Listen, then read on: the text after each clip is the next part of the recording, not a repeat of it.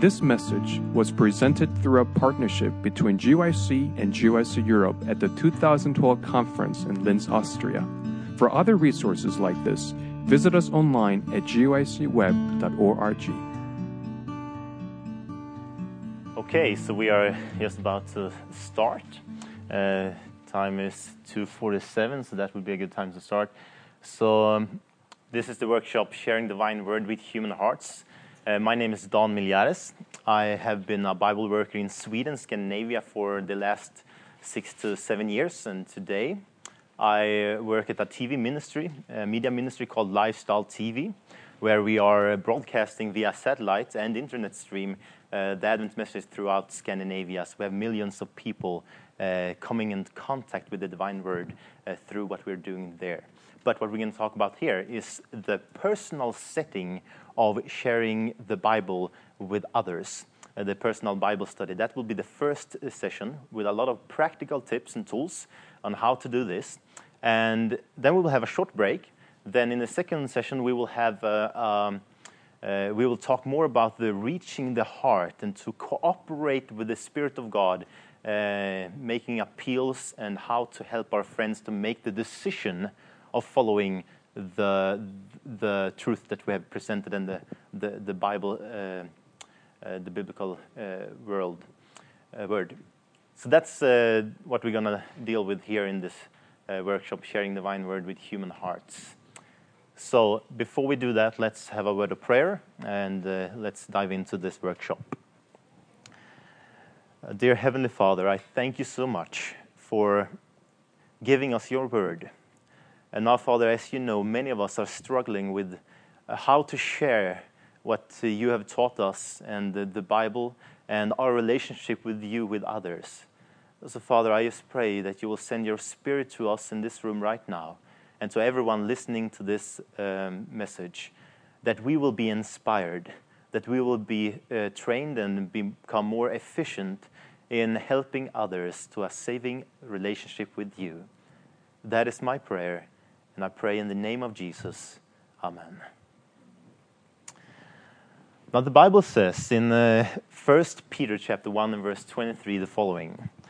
Since you have been born again, not of perishable seed, but by imperishable, through the living and abiding word of God.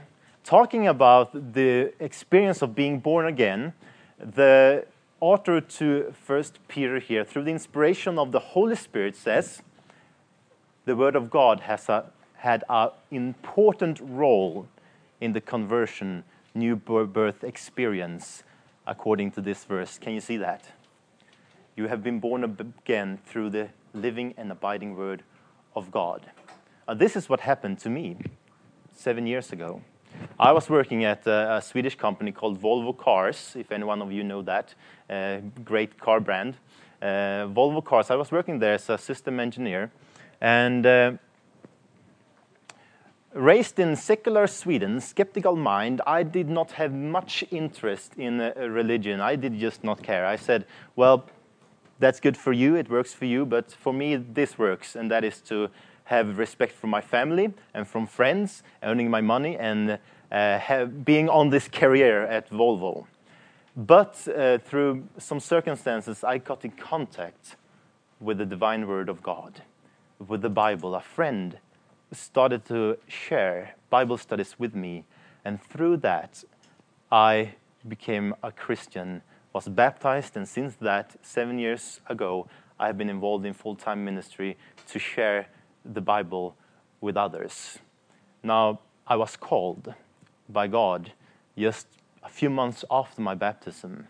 Through an experience like we have here, I went to a youth conference in Sweden. And I had studied by then with many of my colleagues from work and also student friends. So I brought 6 of them to this conference. And I remember the preacher making an appeal. I just bowed down, closed my eyes, and prayed, Father, speak to them as you spoke to me once. Now I opened my eyes and I looked for the people that had answered that altar call. And praise God, 5 of my 6 friends gave their lives to Jesus that day. Since that day, I have found my greatest joy in leading others to a relationship with Christ.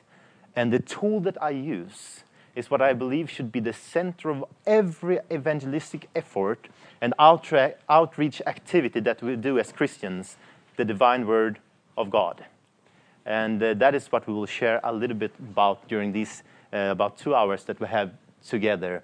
The Bible gives us this promise in Isaiah chapter 55, verse 11. This will happen, God says, "So shall my word be that goes out from my mouth.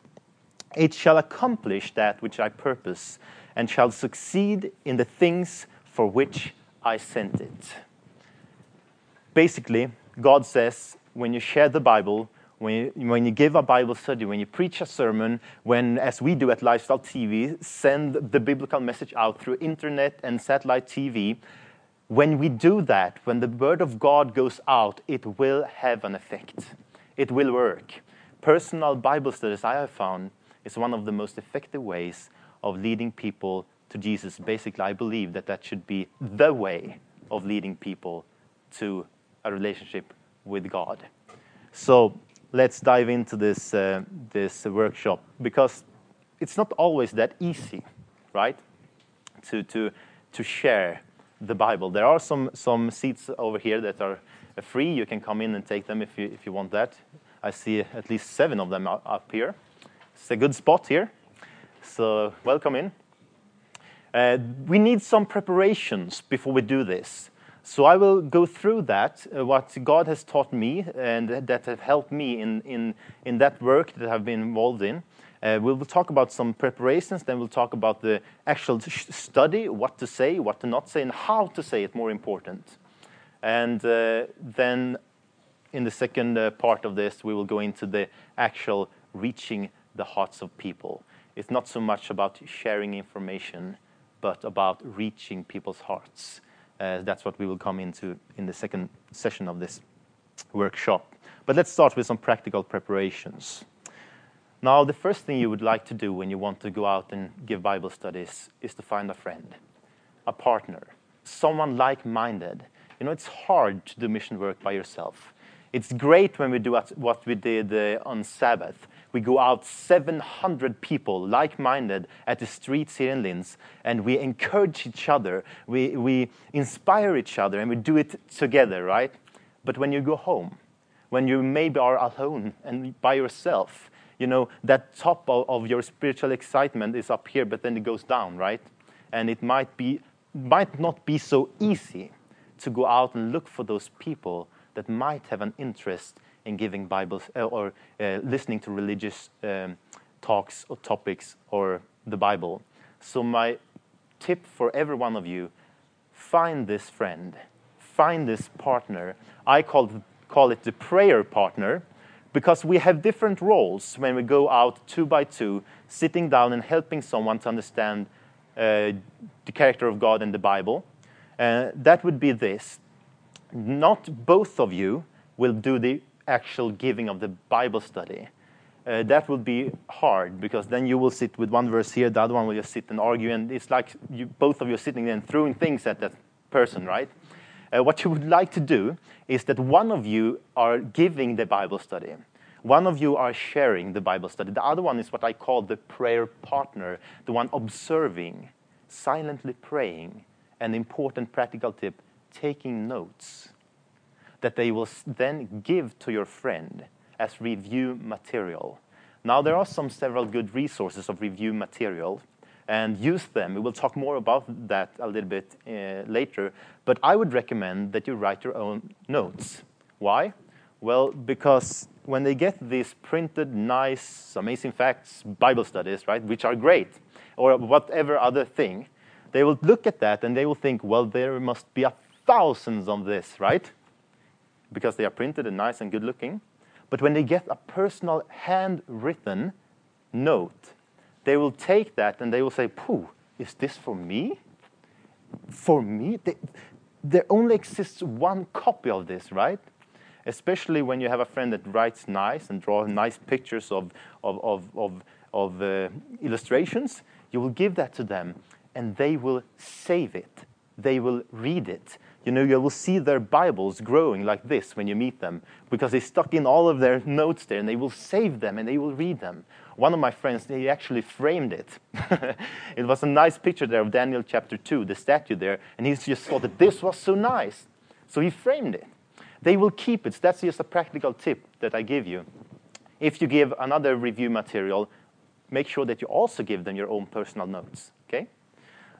Anyway, practical preparations. Find a prayer partner that have this role with you, that helps you. In Ecclesiastes chapter 4, verse 9 and 10, it says, 2 is better than 1, because they have a good reward for their toil. For if they fall, one will lift up the other. If you are sitting there by yourself, and you're the one that you're sharing the Bible study with, ask a question that you don't know, maybe your friend know, right? And they will help you. And you will encourage each other. You will have something to talk about, and you will be more effective in the sharing of the Word of God. I believe that. Find a friend and take them out with you. Another thing you would like to do is just a practical thing, and that is to keep a good record of information about the people that you study with. 3 things you would like to write down in some way about every person that you've studied the Bible with. And that is personal information. That's obvious, where they live, so you can find your way back there. That's address, phone number, name, and all of these things. Family information, and if they have any interest or hobbies or other things. This will help you, especially, this might be a tip especially for those that might be involved in full-time Bible work, because you will have these 20, 30 Bible studies every week, and it might be hard to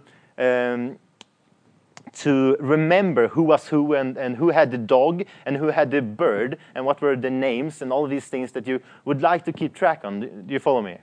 So that's a practical tip. Just write that down, keep that in there, basically to help you remember and to get to know them.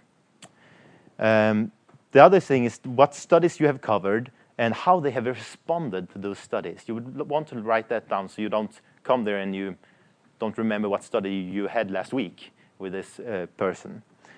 Write down, what I do is I also write down testimonies and experiences, which I can look back to, and it encouraged me so much when I remind myself of the experience that we have gone through together with God. These are the practical preparations, but even more important, the personal preparation, I would say. Some people ask me, Don, how can you find so many people to study the Bible with? What are you doing? Now, that's not the topic of our seminar here, although I have some tips about that and some seminars about that too, which I believe is actually more important because that's some more relevant question, I would say. Now, my just short thing about that, how do I find people to study the Bible with? I say this: live the Word of God to create an interest in the Word of God. I was eating dinner with some friends, and all of a sudden we hear this banging on the door, boom, boom, boom, boom. And in comes the neighbor of that family, screaming and shouting and saying, I can't take this anymore. It's too hard. She never listens to me. And she explains for us how her teenage daughter and her just cannot talk. They are fighting all the time. Now, I was standing there, and I was thinking, I need to help this lady. What do I do? I don't have a teenage daughter. I don't have an experience in that. But something struck me, and that was this. A Bible verse came back to me. This is in Proverbs chapter 14, I believe. Help me. This is where it says, a soft answer turns away what? Wrath. Thank you. So this one came back to me because I come from a broken family. I come from a divorced parents and fighting all the time, and no religious principles at all in my background. But when I became a Christian, this was something that helped me practically in my relationships with my family especially. I went back there, and this was something that helped me. When they started to argue, when they started to take up things from 5 years ago, I try to show love to them. I try to give them a soft answer and not engage in the same arguments with my mother's new man or my father's new girl or whatever. So, and this helped me practically. So I stand there in this room with this lady in front of me. I don't take up the Bible and say, hey, you need Jesus, you need to be converted, here it is, okay? What I say is this. You know, something that have helped me is just this. When your teenage daughter starts to behave like this, try to be soft in your way of talking to her. Try to meet her with love. Be kind to her. Now she goes away, and 1 week later, the same thing happens. We're eating dinner, and on the door, boom, boom, boom, in comes the same lady and says, oh, I can't take this anymore. She never listens. She sees me and she says, you. She comes up to me and she says, what you said, it works, but it is so hard. Now we talk a little bit more, and I give some other practical tips of what have helped me in my life. And at the end of that conversation, she says this, Don, are you a psychologist? Now I have my chance. Now I can say this. No, I'm not a psychologist, but listen, I know someone that knows every human being and knows how relationships should work the best. Where I get my information from and these principles that I've been sharing is from my faith in a God that communicates to us through the Bible. What has happened now is this. Now it's not me forcing myself upon someone else, right? Trying to get them, let's study the Bible together. Now it's her coming to me with an interest, right? Because she has seen this works, right? She now has an interest and takes a step towards me. Remember this. I have taken the initiative, right, of sharing the divine word. But I didn't tell her that this was from the Bible, right? I didn't give her that chance to build up this wall, unnecessary wall, okay? But now she's interested, and she says, where does this come from? Did you follow me? So this comes from the personal preparation. We need to have this connection with God. We need to be able to be led by the Spirit of God and recognize the voice of the Spirit in order to know how to minister to people before we start the Bible study with them, and also when we're there helping them. This is so important. Make sure that you have your personal devotional time. Make sure that you have a relationship with Jesus in order to lead others to a relationship with Jesus. So important in giving Bible studies. Second thing, of course, prayer. And I would like to add not only that you pray for your friends just before the Bible study, right? Sometimes I tend to think like this. The only time during the week that I think about my friend that I study with is just the hour before I'm going there to give this Bible study. Do you follow me? And I say, oh yeah, I need to pray. Father, help me now with this Bible study. And then I run over there, right? No, I have noticed that to be more efficient in my sharing the Word of God, if I have a habit of praying throughout the week for my friends, they become a part of my life. They become a part of my heart. They become a part of my morning devotions. This is in the personal preparation. Make a place for your friends in your heart. Pray for them. Pray for them. And pray for them. This will work. We are not alone out there sharing the Word of God. We have access to help from angels, from the Spirit of God in this work. Involve them, okay? So don't forget that in your personal preparation. Prayer for your friends. Now, I remember in the beginning when I started to share the Bible with others, I did not pray. The only thing I shared was, the only thing I knew was the one thing I shared. I would dare to say when I started to give Bible studies, I was not even converted.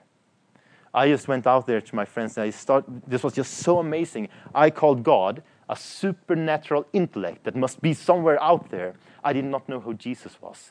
I studied the prophecies of the Bible, and just when I saw these amazing things, I just had to go to my friends and say, have you ever read this book? And I did not pray with them. I studied, but in my own strength. But listen, once I was thinking, how can I help this person? At that moment, I was converted and had a relationship with Jesus. And I thought, this girl, my friend here, she needs to know the friend that I know in Jesus. But how? She's so stubborn, it doesn't work. I did not pray with her. I did not pray for her. I was so new, just before my baptism. But I said, well, God, you have answered some of my prayers. For me, maybe you will answer the prayers that I pray for her. Right? I did not attend a church regularly at this time.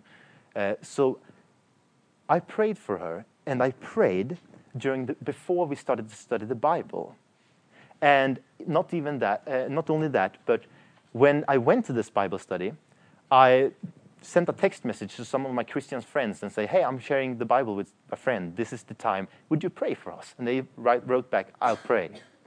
Now, I'll tell you, from that moment, that first Bible study when we started to pray, things happened. Things changed. Today, she is a baptized Seventh-day Adventist, active in the ministry of God.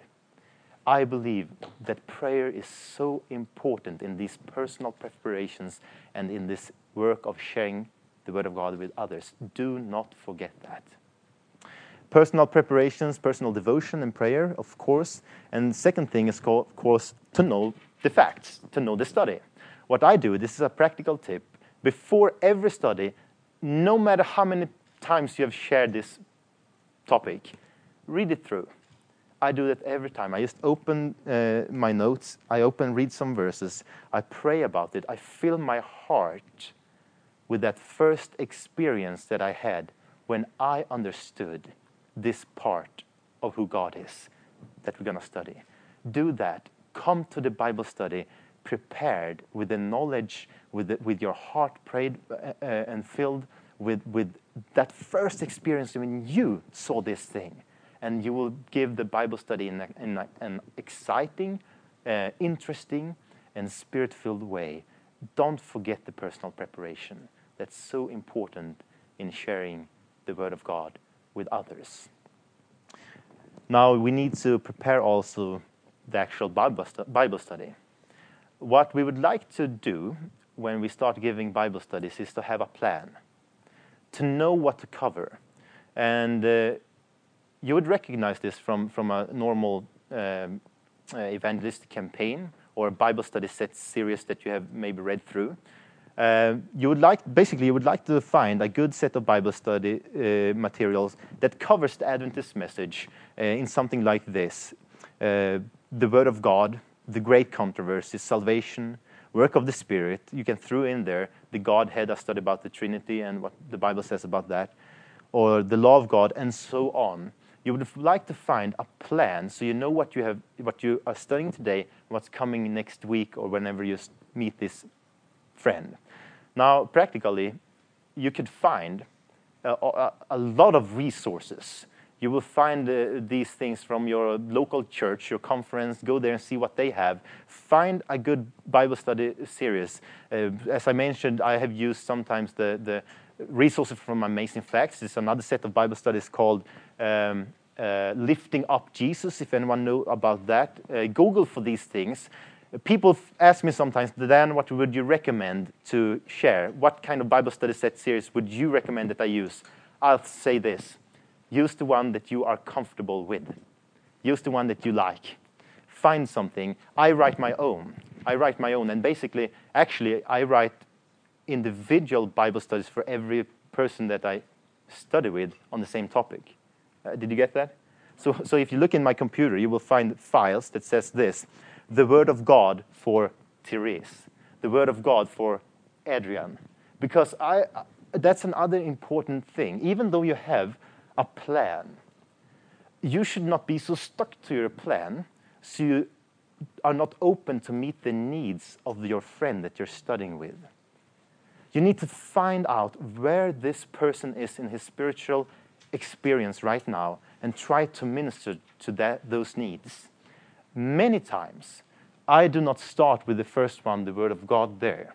And never and seldom, I would say, I have followed with one person this set of plan through exactly like it is here.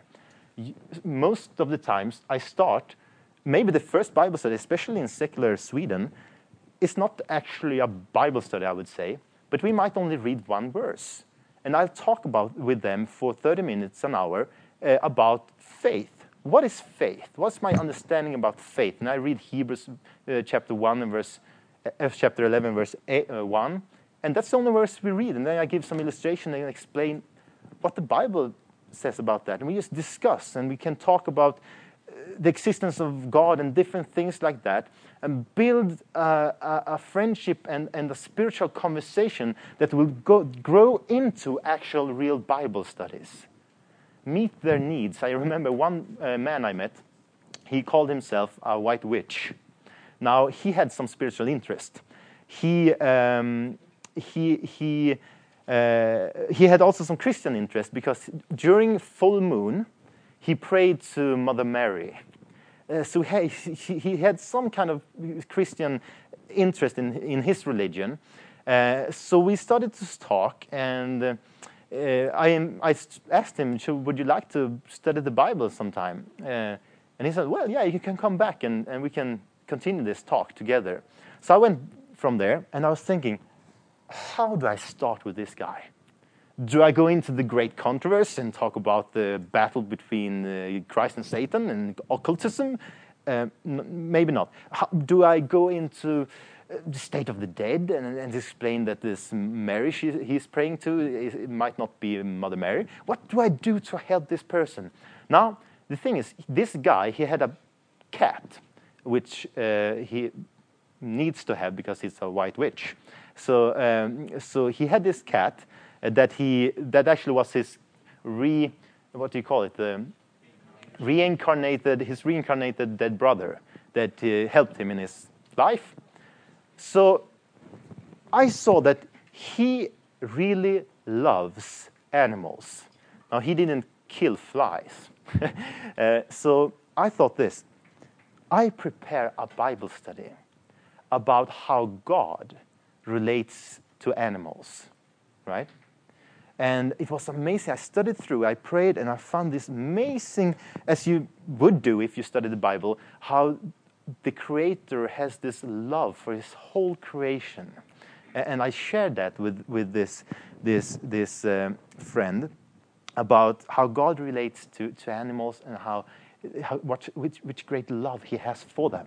That was the first Bible study I shared with him. And this built such a confidence and trust in me and the Bible from this white witch. So he's continued for several weeks to just study the Bible, and we came into these topics, and we have planted seeds in this in our friend's mind, and we continue to work with him today. My point is, even though you have a plan like this, you might want to throw in some topics that you find interesting right now. You might even want to start with something, but eventually you would like to cover the Advent message with your friends, but be open to the guidance of the Spirit of God. Okay?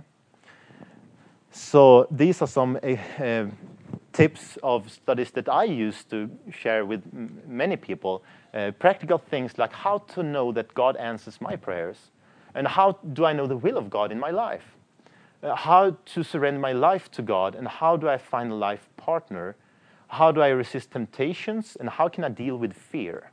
How do I know what's good recreation? And things like this I like to throw in. I prepare Bible studies about these things, and I share them when I find a good opportunity for that.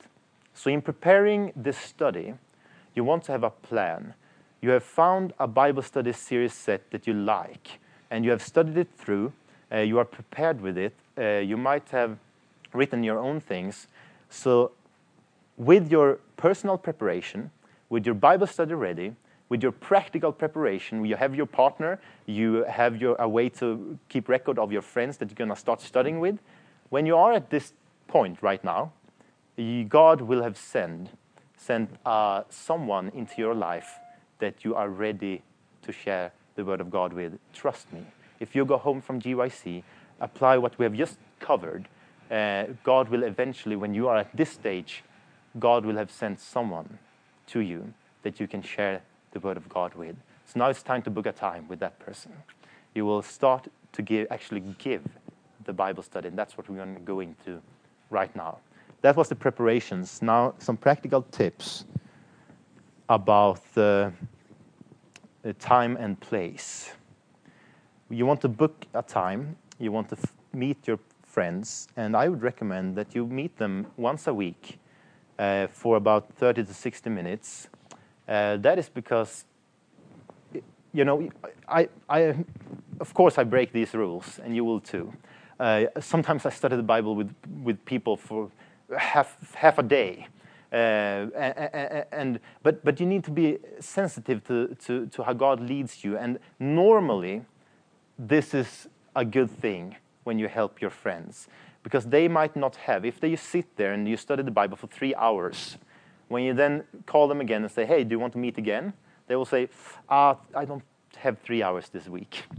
Right? But if you have been there for 30 minutes or 60 minutes, maximum an hour, you're in, you're out within an hour, and you call them, they will say, yeah, I have that. And actually, it was fun last time. And it was not all this 2 hours of just information, which we will go through right now here, and we will get tired, and we will say, no, not again. But they will look forward to it, okay? So this is my recommendation once a week. Of course, that is also something that might vary depending on who you study with. But once a week for 30 to 60 minutes, practical tips about where to sit. Find a good study environment, of course. So that means rather sit by the kitchen table like this than in the TV couch. Because that's where they fall asleep, right? That's where they are used to sit and fall asleep. But at the kitchen table, it's easier because you sit there and it's uncomfortable and it's easier to be alert, right? It's a better study environment. And those of you that have ever been in school, you would know this, right? Find a good place to sit and study. I would recommend, sister, is this okay to borrow this chair here? Is this your stuff? I just need this for trying to illustrate. I would also recommend that you sit in a 90-degree angle. And that means this. I sit here, and my friend sits here. And that is for practical reasons, because it's easier for me to just turn my Bible like this and show them. Then if they sit over there, I need to turn it around and you follow, and or read upside down and like, well, where are you? So it's just for practical reasons that I would say this is something that helps, but also psychological. This tells more through the positions that we are equal, right? We're side by side, studying the Word of God together. If they sit in front of you, if it's a guy and I'm a guy, it will be a confrontation, right? Now, here am I, there are you, let's fight, okay? Let's, you have your Bible, I have my Bible, let's fight, okay? If it's a girl, it's like we're on a date, like, hey, do you follow? So you don't want to create that. Just basically, practical tip, try to create a good environment for focusing on the Word of God, okay? And this is something that helps. This is something that just will make it easier for you when you are actually there giving the Bible study. Find a good student study environment. Now, you have a friend, you have a family member, you have someone that has said, yeah, let's do this. Let's meet and let's talk about these things. And you have your time, you have planned it, you come there. And by the way, I will add this too. In the 90-degree angle, I would put my prayer partner here, okay? Or over here, of course, because that's also a 90-degree angle. But I tend to have it here because then we look, both of us, in the same. Anyway, that's also practical. That just helps us, and it's easier for me. So let's talk about the actual Bible study now. You would want to have a good structure of your study when you're gonna share it. And this is the structure that I use. For that matter, also in a sermon or in a Bible study or a presentation, I start with just a short talk, like small talk, in the beginning, basically to get to know them and to become a friend with them and know their needs. Be a good listener. Listen more than you talk. Normally, some of us will think that, also some of us are afraid of giving Bible studies because we don't know what to say. You don't need to know much to say. If you're there and are a good listener and ask questions, that will make an hour for you, normally. So be a good listener. Start to understand how they think and how they have, questions like, how was the week? And you will also want to see how they have responded to the Bible study that you had last week. You can ask that. So how has it gone this last week with the decision that we made together last week? You ask them that and they will tell you, and you will know where they are and what kind of progress they are making in the work that you're doing together. Important part, but don't make it too long. I would recommend just a 5-minute talk.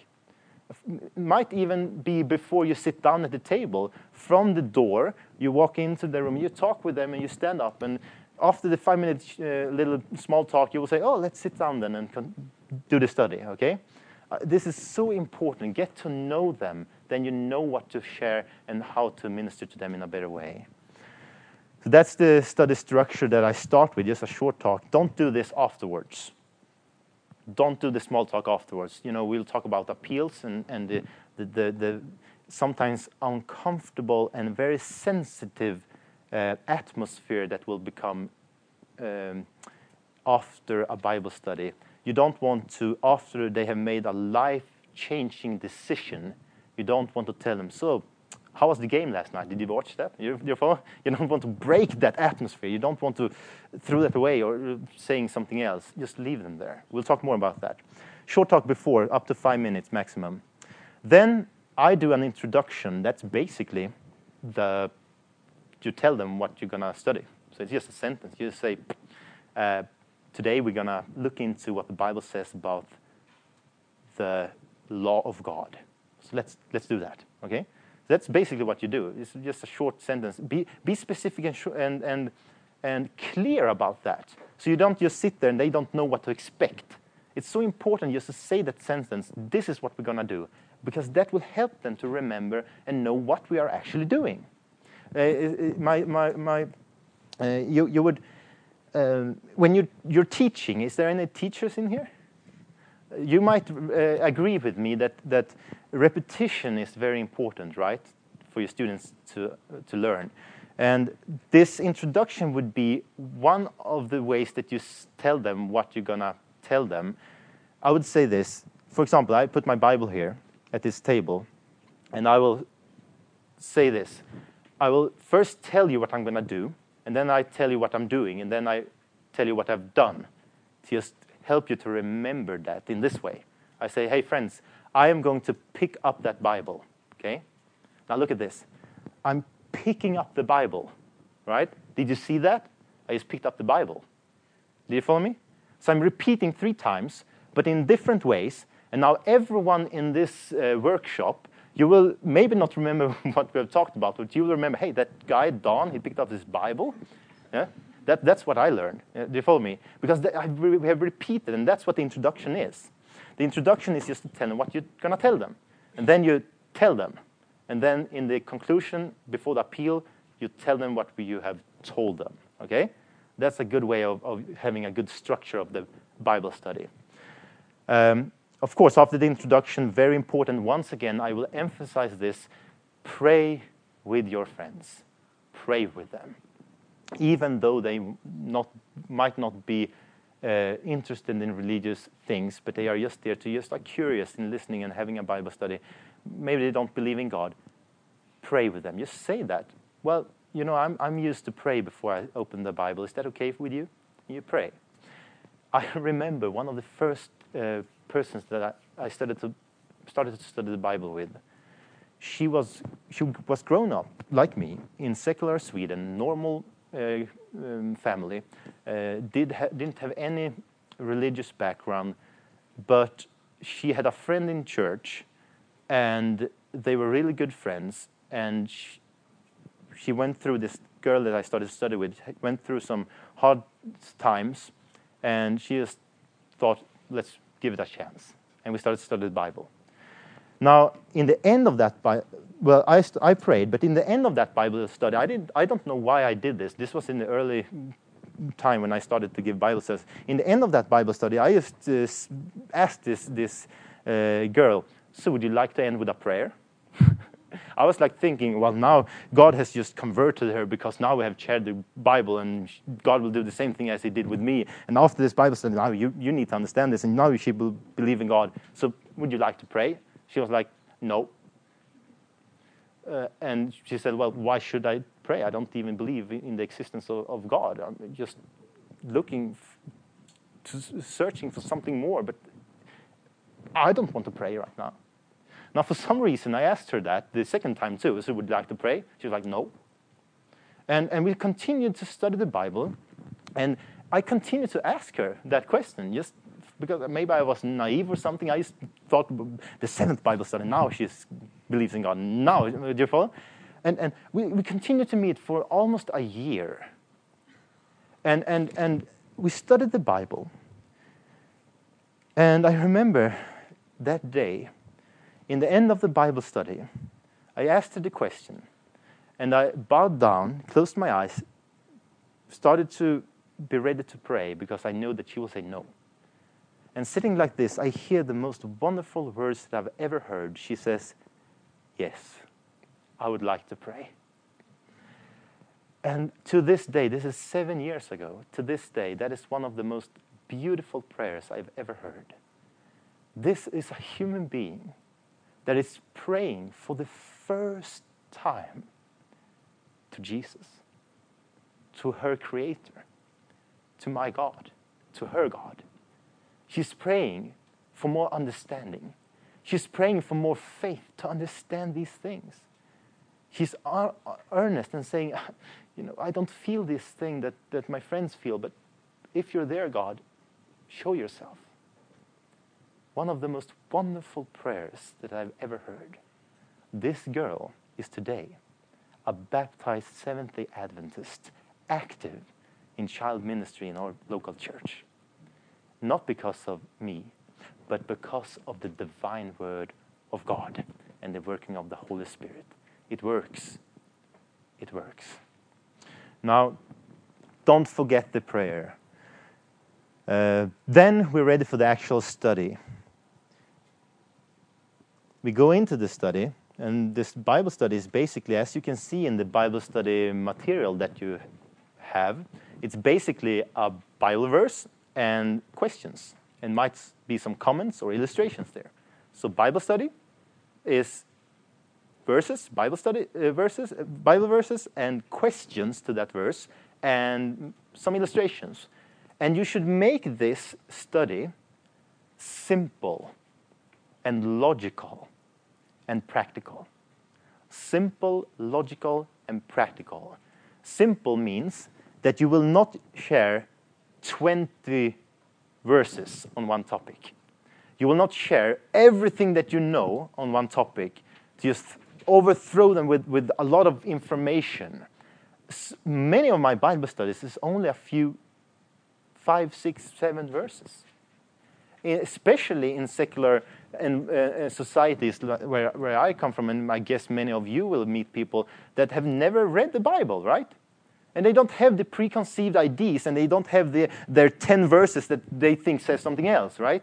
And you think you need to show the other 20 that says something else. Do you follow me? Just share it simple and easy. And I'll say this. You should tithe your information. What does that mean? What do you think that means? Give 10% of all that you know.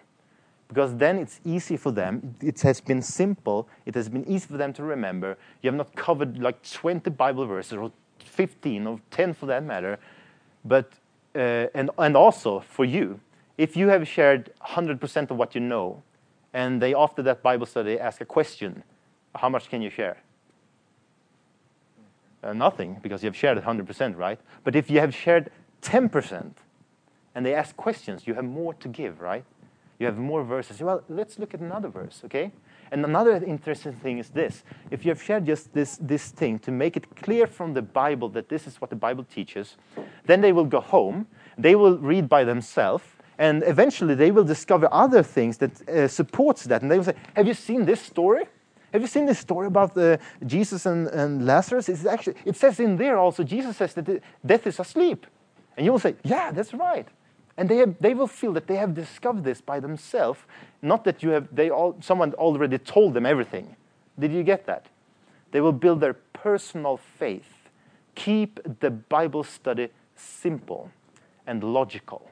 That means find some good questions and some good line of thoughts in your study structure.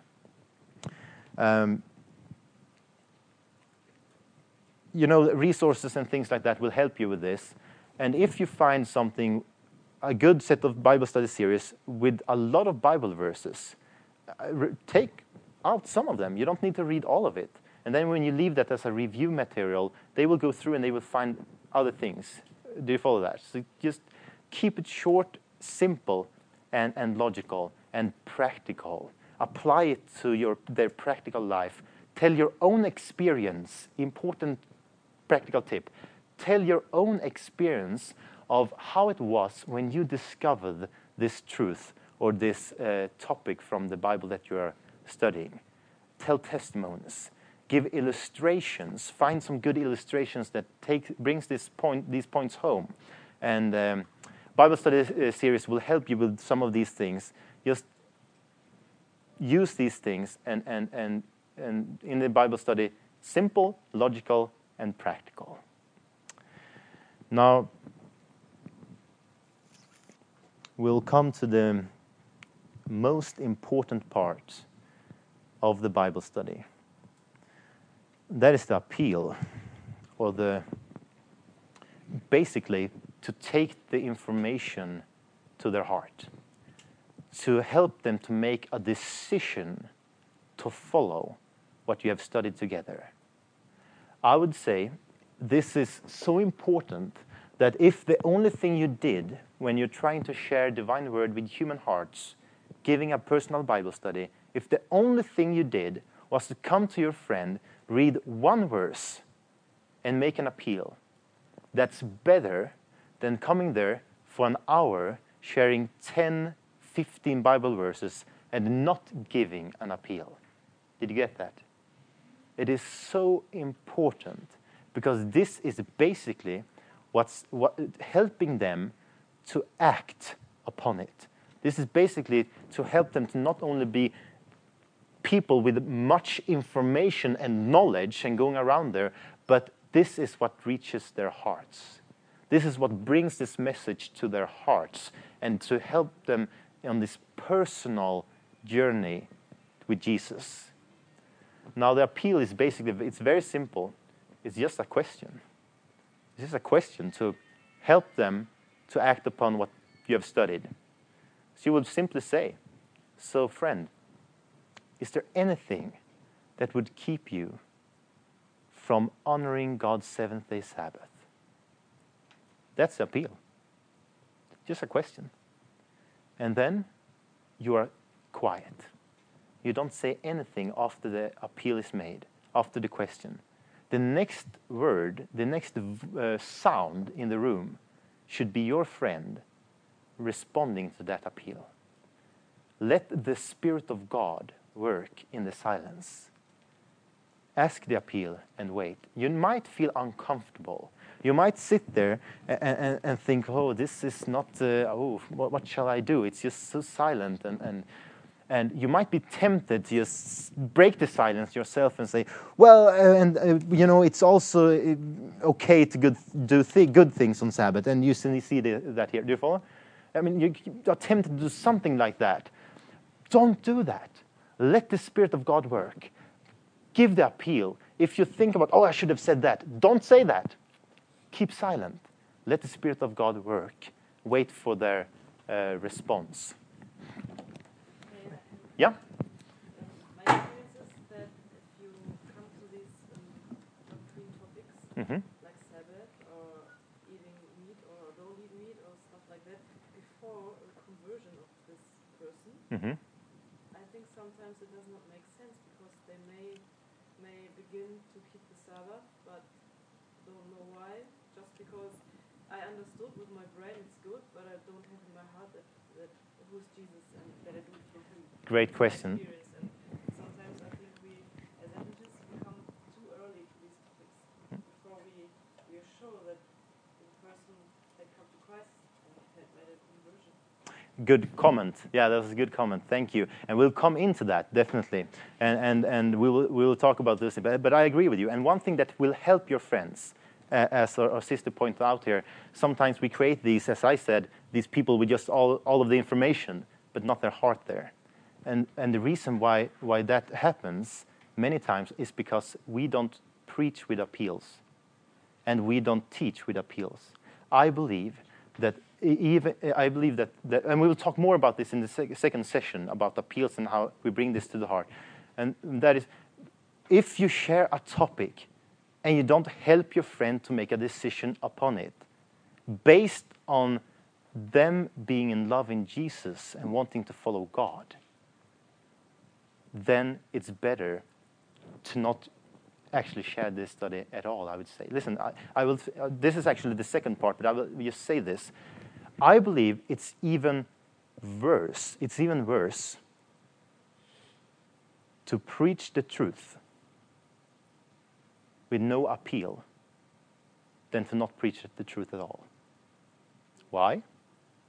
Because the first time someone, a human heart, hear the truth, and they are ready to respond, but no one helps them, no one challenges them, no one takes their hand and say, let's go together, let's follow Jesus. They are there and they don't know what to do. The second time someone preaches the truth, the same topic, the same thing, and they don't respond to it. The third time, the same thing happens. What will happen in this process is that your heart and your friends' hearts will be hardened and hardened and hardened in this process.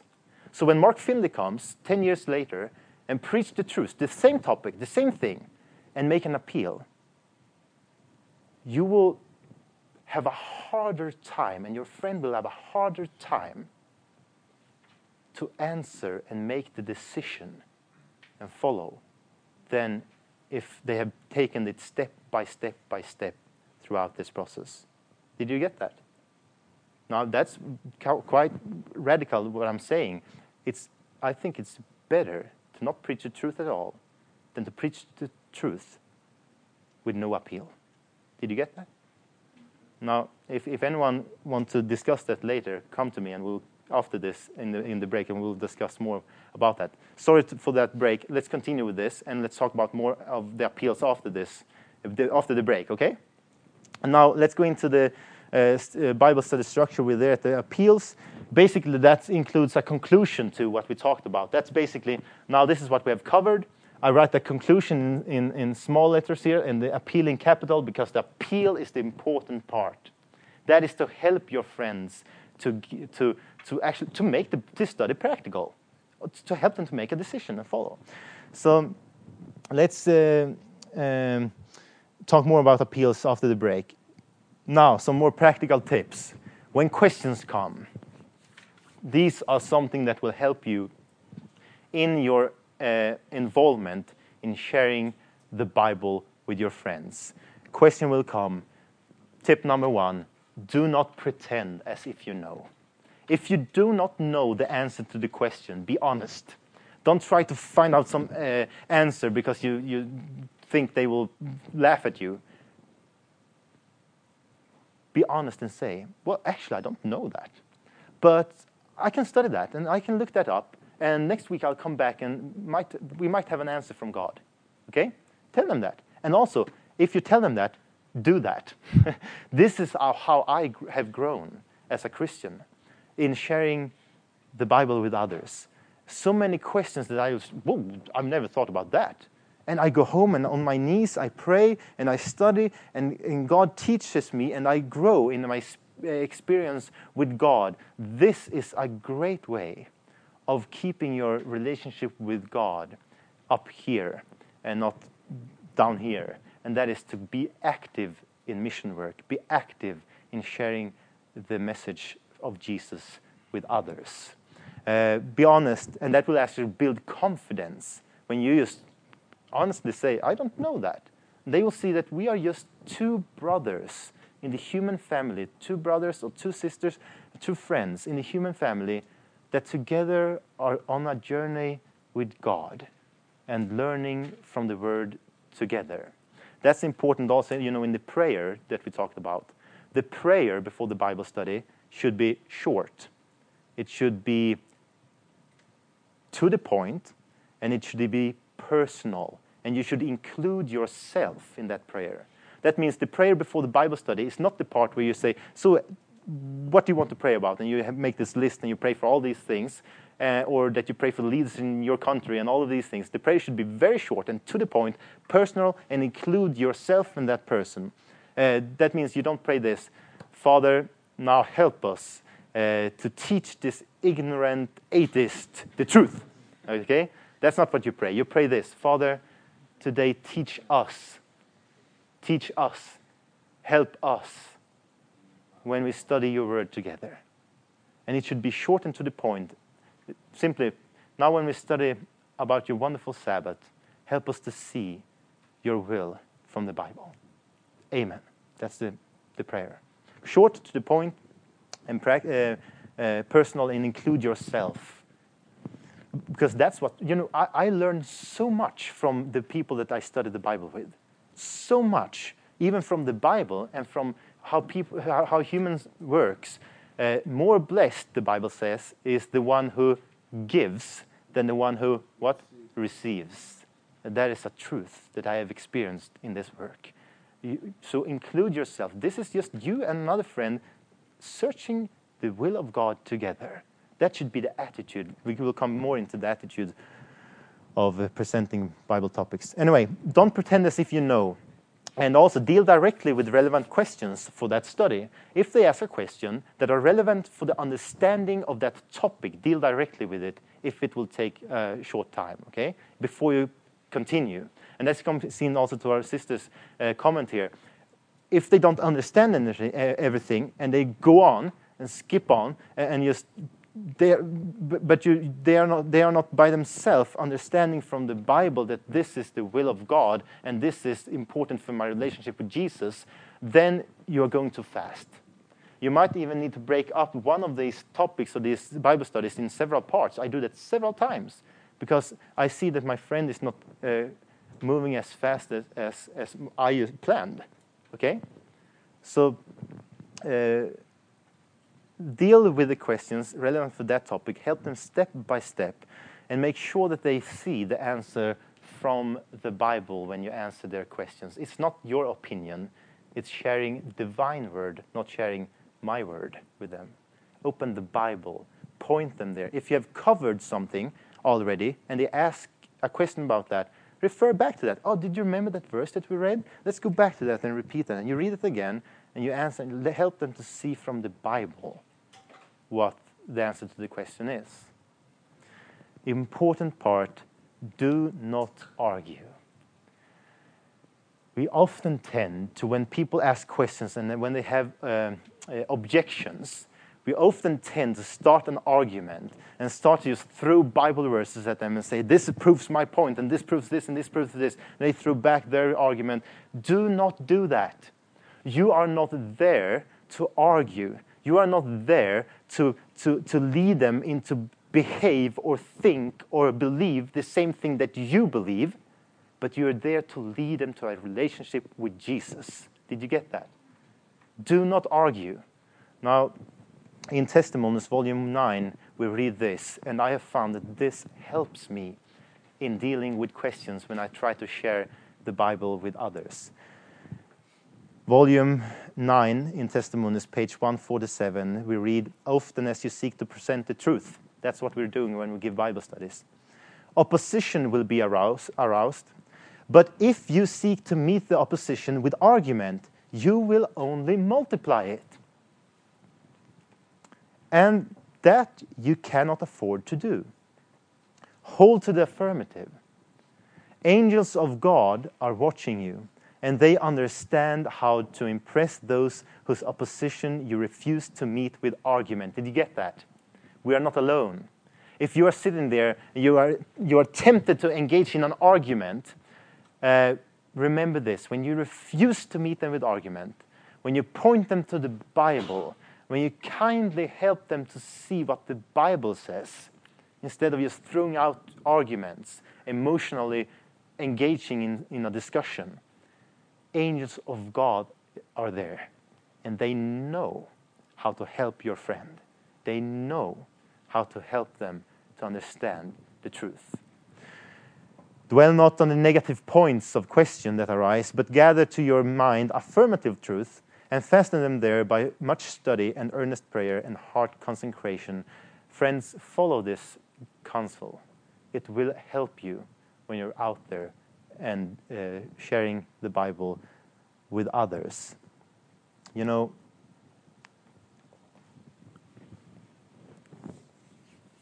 giving Bible studies is not about giving information, but presenting a person, and that is Jesus. Through the actual Bible study, through your behavior. And that is why we come into this important part in the end of this first session, and that is the attitude.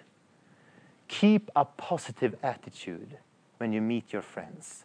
You're not there to argue or discuss or just force them into something that they actually don't want. Invite them to a relationship with God. The last part here is to keep a positive attitude. And practical tip, do not be shocked. Whatever they say, however they believe, however they act, do not be shocked. I remember some people, they will just test you. They will do something just to test your reaction. They will sit down there and they will take, they will do something that they know that you don't do in your life, just to test how you will react with that. I remember one guy, I visited a backslidden Adventist, and I just came in there and I said, "Hey, I'm the new Bible worker in the local church. I just wanted to come by and say that there's a lot of people in the church missing you, and I just wanted to talk with you and see how you are." So we sat down and we talked, and this guy, he was just smiling, and he did this. He took he took his coffee and he put it up to me and said, "Here, do you want some coffee?" And then he took his cigarette and he started to smoke inside, and he blew out the smoke in my face.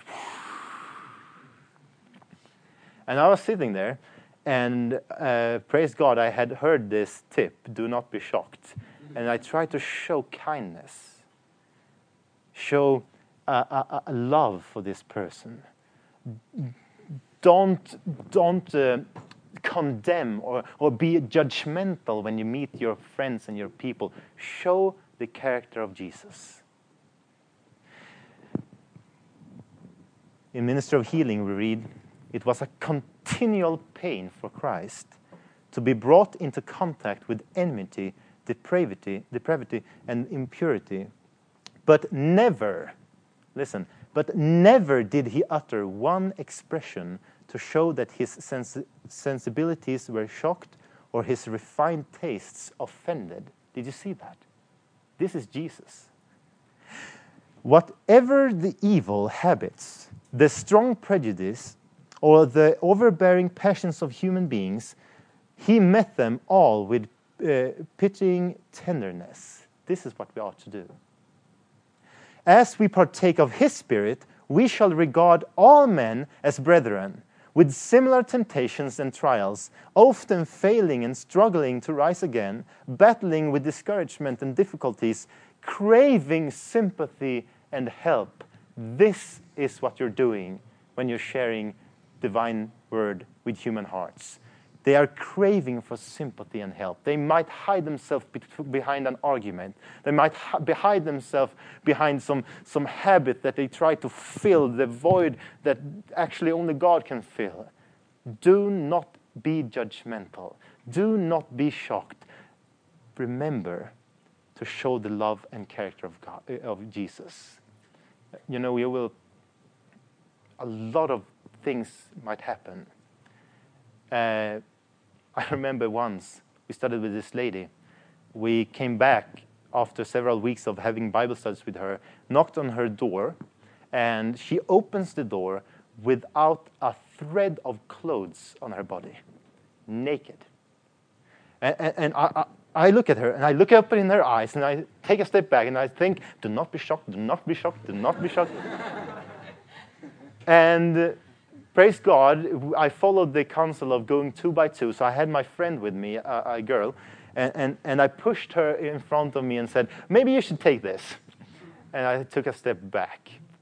You know, you will have such strange things that will happen to you if you engage in helping others, that you will just praise God for everything that he has led you through. Do not be shocked. That's the practical tip in the meeting people. Do not be shocked. Be enthusiastic and give them a good experience. You know, many times when I come to people to give a Bible study, they say this, Don, I'm so happy that you're here. This is the best hour during my week. It is fun. We laugh together. We cry together. It's an enthusiastic experience. It is an exciting experience. It should be fun.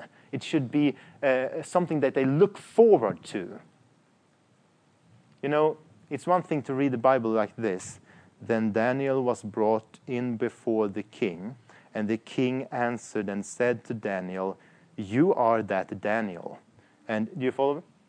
And it's one thing to read like this. Then Daniel was brought in before the king, and the king answered and said, do you follow? I mean, we can do that. You know, it's like when we're singing. We can sing, praise God to whom... Do you help me with that? You know the doxology? Or we can sing like this. Praise God from whom all blessings flow. Right? Now we can... sorry for that, by the way. No, we can... We can choose to be enthusiastic, right? Now think about the first time that you experienced this topic, when you read these verses, and show that to your friends. You know, I have, believe it or not, but I have a hard time to make a good first impression.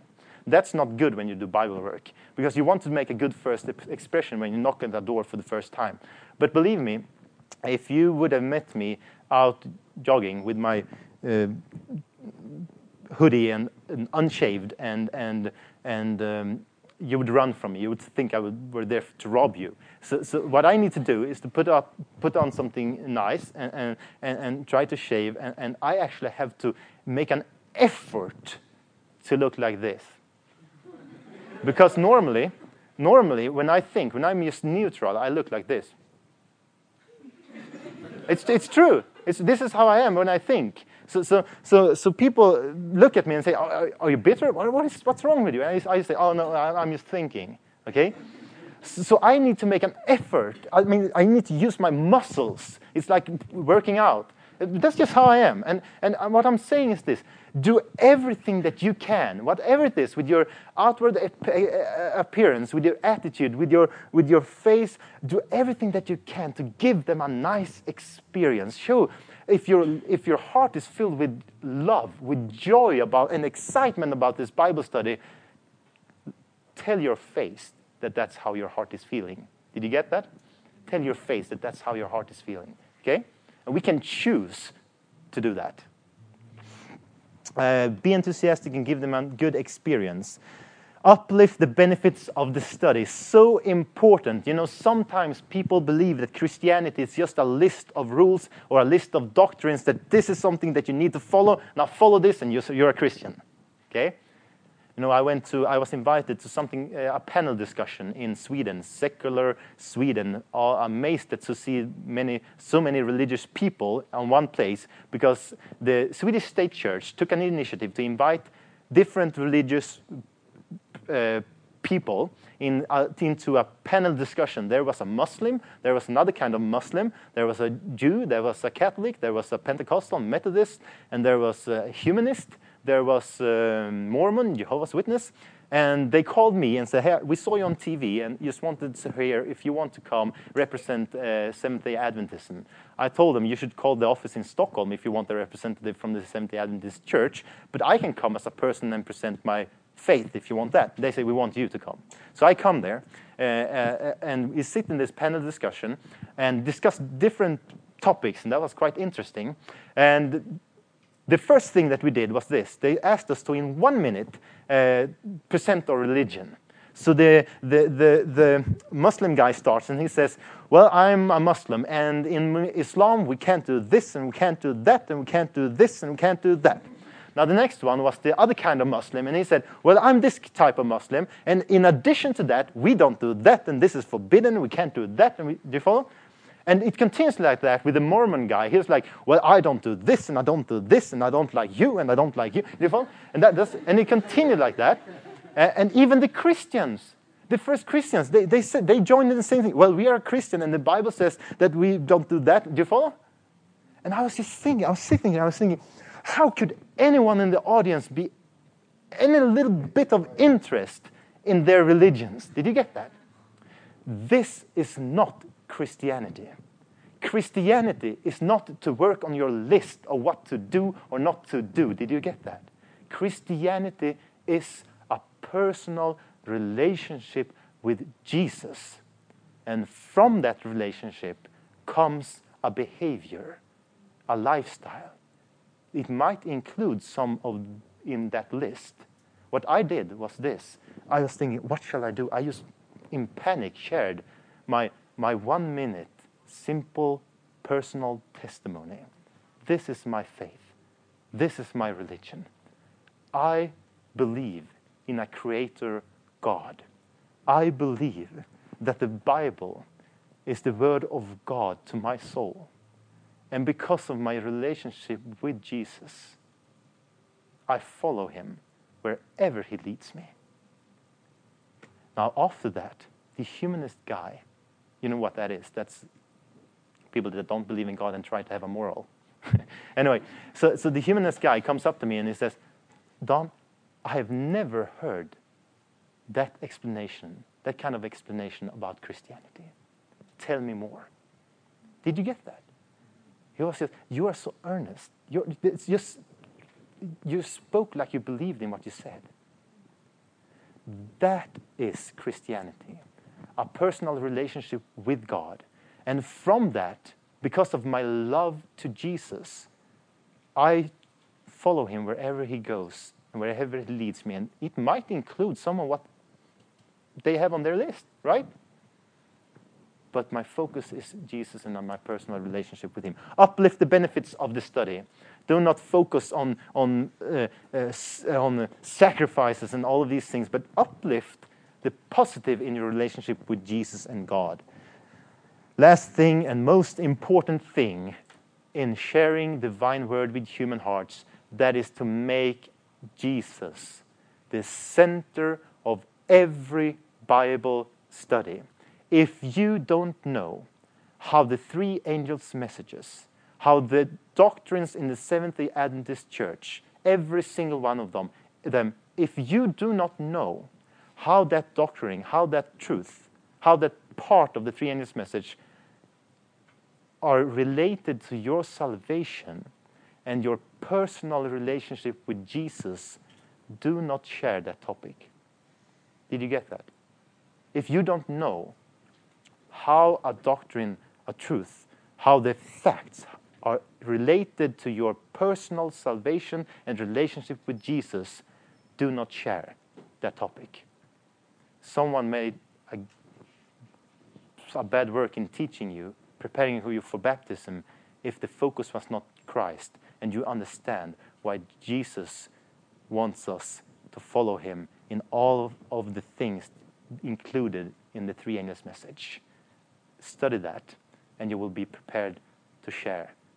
Christ-centered, focused on helping others, not to have them believe what you believe, not to lead them to the faith that you have, but to the faith of Jesus. Did you get that? This is the focus. Not to that you and your church should be understood, but that Jesus should be understood. Not that you are there for them to serve you or your church, but for them to serve Jesus. This is the focus. Lead them, uplift in whatever you do, Christ and him crucified. Lead them to a personal relationship with Jesus. This is the focus. This is why we're there. Last important part. Hanging up on the cross, Christ was the gospel. You will recognize that first sentence from the sermon yesterday. You will get the context here. It continues and says this. This is our message, our argument, our doctrine, our warning to the impenitent, our encouragement to the sorrowing, the hope of every believer. Listen now, if we can awaken an interest in men's mind that will cause them to fix their eyes upon Christ, we may step aside and ask them only to continue to fix their eyes upon the Lamb of God. This is what it's all about in sharing biblical truth, giving Bible studies to human hearts, to your friends. It is to direct them to fix their eyes upon Jesus. And then encouragement for me. Because I sometimes think that what will happen if I'm not there? Who will teach it? Who will continue? What will happen if I die or if I move from this city? Who will help my friend? Listen, this is an encouragement for you. If you can help them to fix their eyes upon Jesus, we may step aside and only ask them to continue to fix their eyes upon Jesus. We are leading them to a personal, own relationship with God, not to a theory of your own thinking. This is the focus in sharing the divine word with human hearts. Let's pray together before the break. Father in heaven, I thank you once again for your word. And I pray, Father, that some of us will be encouraged and inspired from what we have just discussed together. That we will be ready to help our friends and people around us. That we will be engaged in sharing your word with human hearts. That is my prayer in the name of Jesus. Amen. Okay, so welcome back. And we will, before we start, I'll just have an announcement. I'm sending you around a piece of paper where you can write your name and your email. And I have promised to send you the PowerPoint that I have here, my presentation notes, so that might help some of you to remember. And if you're interested in that, I'll send that and some other materials that might help you. So I'll send that around and take it in, so I'll make sure to send that to you. Okay, so we will go into our second part of the workshop, Sharing the Divine Word with Human Hearts. And in the first part, we try to share some of the practical tips and some tools for actual giving Bible studies. And now we will go into the more what I've called the cooperation with God, the dealing with the conviction, with working with the Holy Spirit and understanding the movings of conviction. An important part, and that's what we're going to cover now. In the end of this second presentation, we will leave some time for some questions, and hopefully if you have any questions, write them down during the time here, and we will deal with that in the end, even both from what we're discussing now and from the first part of this. So hopefully you will have some questions, and we will hopefully also have some answers that might help us in this topic. Okay, so let's pray together and then dive into the second part of this workshop. Father in heaven, once again, we are thankful to be gathered here as brothers and sisters in you and in our faith in you. And we pray, Father, that we will, through the time that we spend here, be able to help our family to grow, that we will see others come into a saving relationship with you because of what we are discussing here and the work that you have called us to.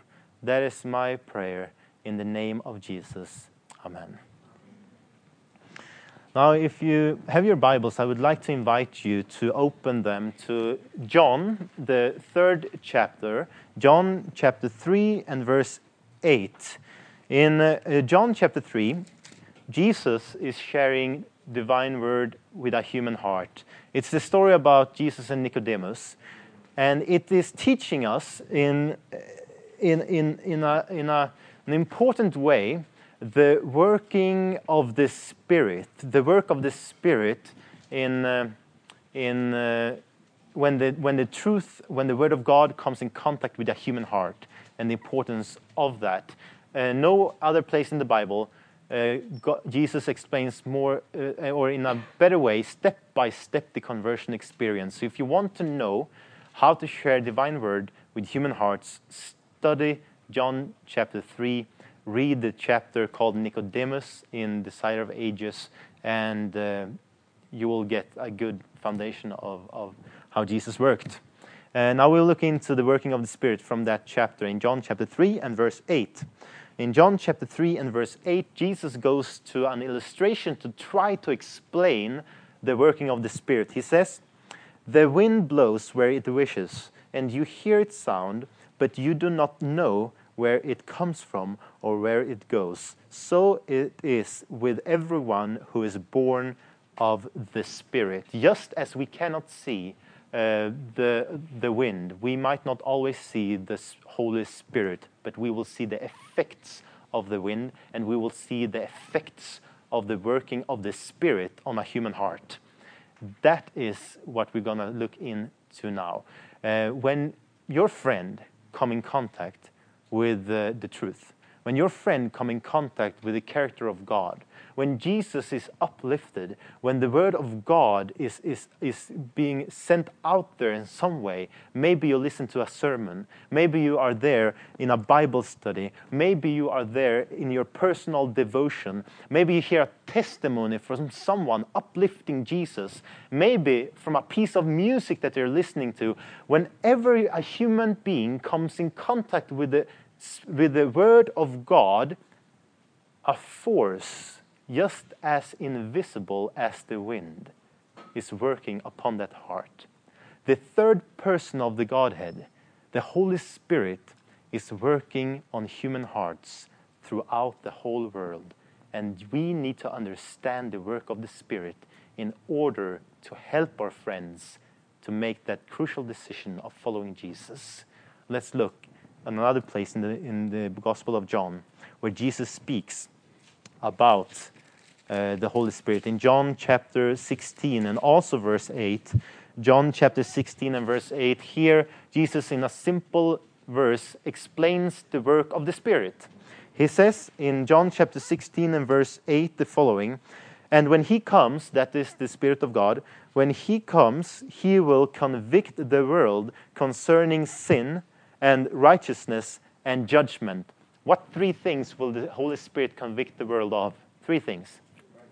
Sin, righteousness, and judgment. That's simply, with my language, sin, that's what's wrong. Righteousness, that's what's right. And judgment, that's what the consequences of choosing either right or wrong, right? So that's basically the work of the Spirit. And this is what all of us in this room and everyone listening to this presentation, you have once in your life or several times experienced this. This is when the Spirit of God is telling you that this is what you ought to do, or this is what you should not do. This is when the voice of God is speaking to your conscience when you come in contact with the Word of God. This is something called conviction. This is the voice of God speaking to a human heart. You might not see the Holy Spirit, as you might not see the wind, but you will see the effects of a human being going through this experience of conviction. And not only to us as Christians, but according to Jesus in this verse, who will the Holy Spirit convict of sin, righteousness, and judgment? According to this verse, who? The what? The world. Not only the Christians, but the world. Now, that is why I, 8 years ago, before having a relationship with Jesus, before ever opening the Bible, that is why 8 years ago, when I did something, I heard this small voice in my head that said, Don, this might not be the best thing for you to do. Did you get that? I did not have a relationship with Jesus, but listen, according to Jesus, the Spirit of God is convicting the world about what's right, what's wrong, and the consequences of choosing either right or wrong. This also happens with your friends. This also happens with the person that you are sitting there next and studying the Bible with. You might not see it, but if you know what to look for, if you know what to see those signs, the effects of the wind or the effects of the Holy Spirit, you will be ready to help your friend to make the right decision. In Steps to Christ, we read the following: like the wind, which is invisible, yet the effects of which are plainly seen and felt, is the Spirit of God. In its work upon the human heart, that regenerating power which no human eye can see begets a new life in the soul. It creates a new being in the image of God. While the work of the Spirit is silent and imperceptible, its effects are manifest. And this is what we're looking for. Practically, you need to look for the effects of the working of the Spirit, the signs of it. You know, before I understood this, I could not help my friends as efficient as I can do today. This is crucial in sharing divine word with human hearts, to understand this point. I was preaching in just right after my baptism. I was sharing my testimony in a church where and this was the first time I experienced someone else going through conviction, and I did not understand what was happening with that person. Some weeks after my baptism, I was standing there and sharing this testimony in a church, and afterwards I stood and shook the hands of the people leaving the hall, and this grown-up man comes up to me with tears in his face. He's crying. He takes my hand and he says, Don, I am not living a Christian life. I was shocked. I stood there. I did not know what to do. I was afraid. I was thinking, what is this? What is happening with this guy? Just crazy behavior. And I did not do anything. I just stood there, shook his hand. I didn't say anything.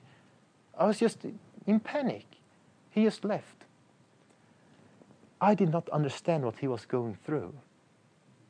But if I understood what we're about to talk about here, I could have done something to help my friend to make a decision based upon what the Spirit is right now trying to teach him.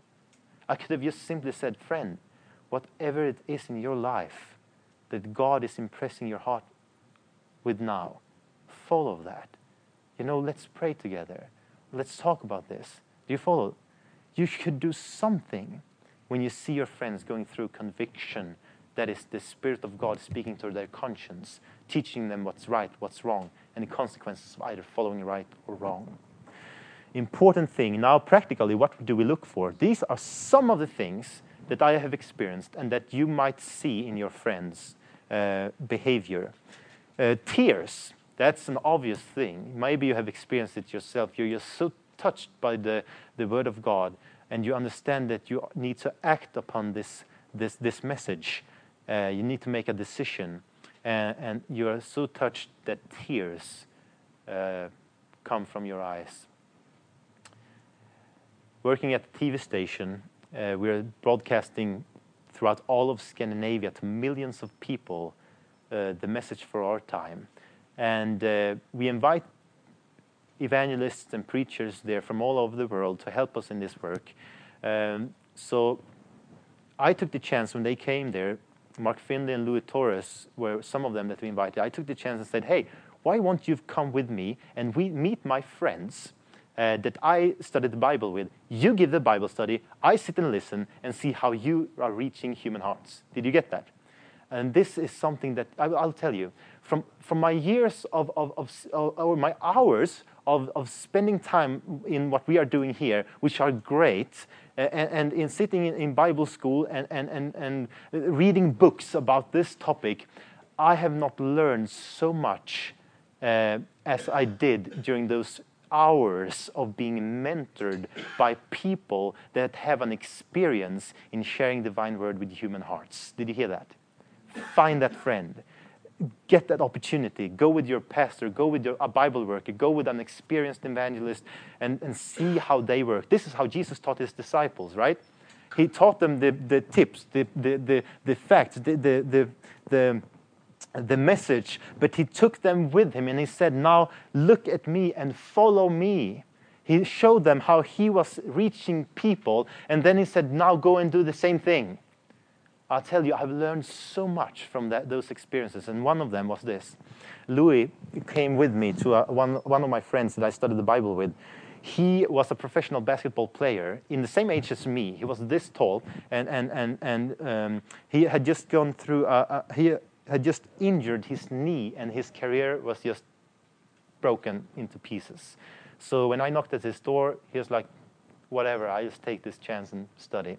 He has a background he has a Catholic background. He did not believe in God when I met him, and he did not read the Bible, and he lived the life that he just thought was best for him. So this was my friend, and I tried to tell Louis that when we drove into the city together. I tried to mentor my mentor, right? I was trying to tell him how to act. I was like, this guy, he doesn't believe in God.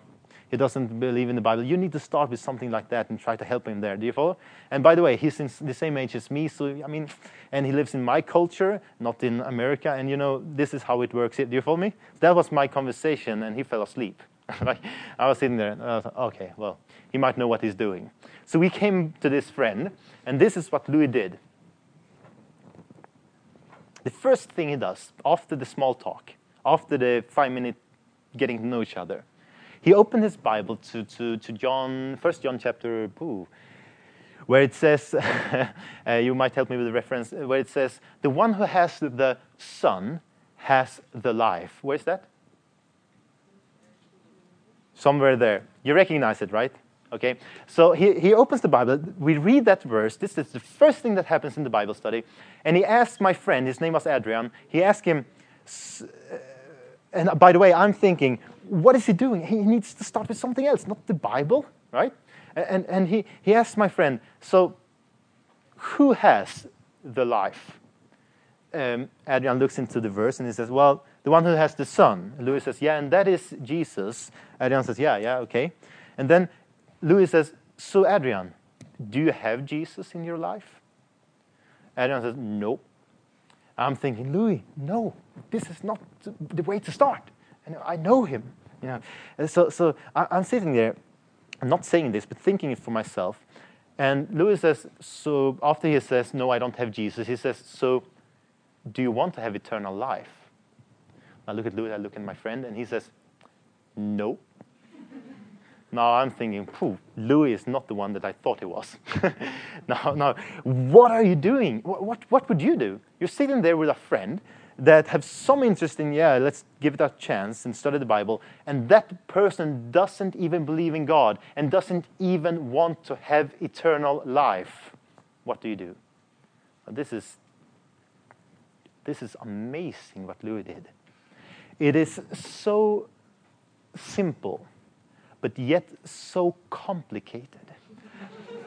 Because it comes from an experience of knowing the needs of a person, reading them, ministering to them, an experience of timing, that is to know what to say and when to say it. This is what Louis did. I'm looking at him, I'm looking at Adrian, I'm thinking, what will happen? Louis says, Adrian, I know that you do not want eternal life in sin. Did you get that? I know that you do not want to live the life that you're living today forever. Do you know what happened with my friend? He sits there with his muscles, with his tattoos, this athletic guy. He sits there and he starts to cry. I see tears in his eyes. That is a sign of conviction. That is a sign of, Adrian, follow me. That is the voice speaking to his conscience. You're going the wrong direction. There is something more for you. Now Louis takes the opportunity. Listen, this is 5 minutes into the Bible study. This is 5 minutes after this guy has met this guy for the first time in their lives. And Louis now can share the gospel with my friend. And he tells me, friend, there is a better life. There is a better life with no injured knee, with no sickdom, with no broken families, with no sorrow, with no pain or death. There is a life without sin. And that is the eternal life that we just read about. Let me tell you more about that. Did you get that? Now, this is nothing that you and I can just copy and say, whoa, skip the Bible study plan and just do this one verse Bible study with all of our friends. Right? That's not how it works. Because this comes from the experience of cooperating with the Spirit of God, knowing, reading people in this short 5-minute talk with them at the door, with the first meeting there, you see the need of them because you have met 10 people in the same situation, with the same need, with the same face expression when you say something, with the same reaction when you deal about a topic, the same argument, and you know it's not it's not this thing that they need, but they need this thing, and you give it to them. Did you get that? That's the cooperation with the Spirit of God, knowing the signs and the effects of conviction. Now, how do we do this? We will look into some of these things, but the best way is to go out there, start to share the Word of God with others. You do not learn to swim on land, right? But you learn to swim where? In water. You need to jump in and learn to swim there.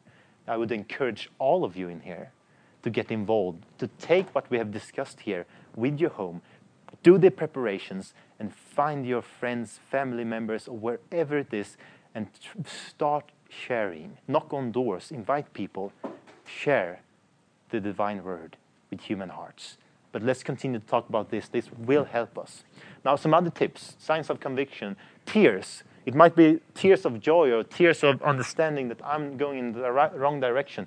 Look for that. See that. If you see a friend in here, listening to a sermon, you see these things. Do not leave them there. This is the practical role that you have now.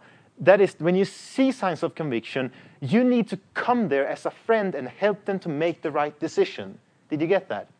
That's the practical role that we have in the Bible study. You need to come there as a friend and help them to go through whatever they are experiencing right now. This is not the place to see your friend there and you come up and say, yeah, I know what you're going through now. I've tried in 10 years to talk about this topic with you, but now you get it. Now follow. You follow? That's not how you do that. Now this is the time to come there and reach out a hand and say, hey, I know how it is to go through conviction. I myself are weak. I know what it means to struggle with my will going that direction, but God's will going that direction. I know what it means. You know, going through conviction, you have experienced it yourself. You have made life-changing decisions in your life. You know that in itself is so hard, so you don't need a friend there to pushing you down and just making you feel miserable. Did you get that? You need a friend that comes there and say, hey, let's pray together. Praise God. What He's doing in your life right now. If you see a friend listening to a piece of music, if you see a friend listening to a sermon, answering an appeal, going up to an altar call, do not leave them after that alone. Get close to them and help them. That's what it's all about, of reaching people's heart. Take that chance, because when conviction goes away and they do not make the decision, it will be harder for them to make the decision next time they go through conviction. Did you get that? Be there. Be active. Yeah, now you might see tears. You might see peace or happiness in their face expression. I remember one lady, she came to a Bible study group, and she was kind of this stone face. She did not show anything of an emotion in her face. You know, this kind of poker face, you know, like this. She was like, didn't show anything. I couldn't read her for anything. And she was the same way throughout the Bible study. She was just sitting there listening and didn't show any affection. And after several weeks, she came to the same Bible study, and I was thinking, how can I help this lady? Throughout the study, throughout the appeal, she was just sitting there, stone-faced. I got impressed by God to prepare a Bible study about how to deal with fear. And it had helped me in my life. And I thought this group might need this too. And I shared that. And I came there prepared. And through the Bible study, she was sitting there, stone-faced. She was sitting the same thing. But when I came to the appeal on this topic, her face just changed. I'm telling you, it was like she became 10 years younger. Her eyes just lit up. Almost like her face changed color. Happiness. I was thinking, this is it. This is conviction. Now is the time to ask her to follow what we've just studied, to give her heart to Jesus, to start that walk together with God. This is the day. This is the time for this person. And I made the personal appeal. Today, she's a baptized Seventh-day Adventist member of my local church, to the glory of God. Now, that is conviction, and you need to be there as a friend. Ask that question. Give the appeal. Help them throughout. Give your help to them.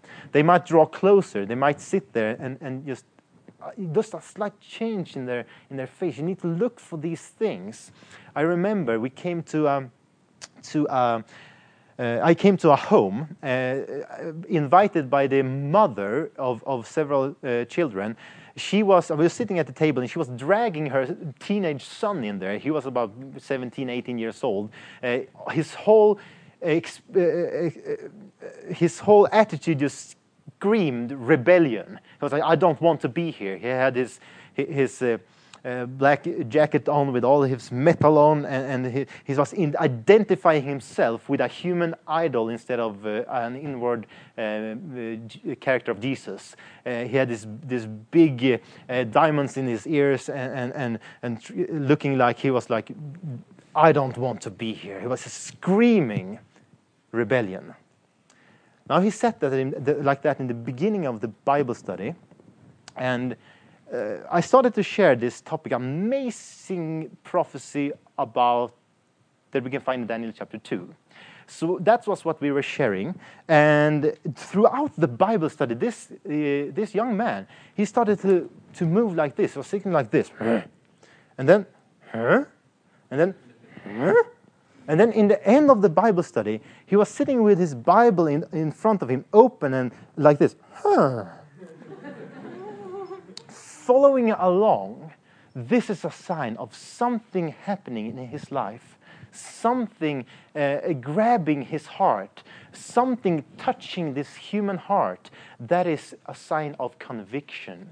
I see that. I make a personal appeal for my friend to continue to study the Word of God. Today, this young man and his whole family are baptized Seventh-day Adventist members of my local church. And he is active in doing the same thing. Today, his friends does not recognize him. He has just changed his lifestyle and his attitude, the way he speaks, the way he thinks, the way he acts. His whole expression just screams, my focus is not on outward appearance, but on inward character like Christ.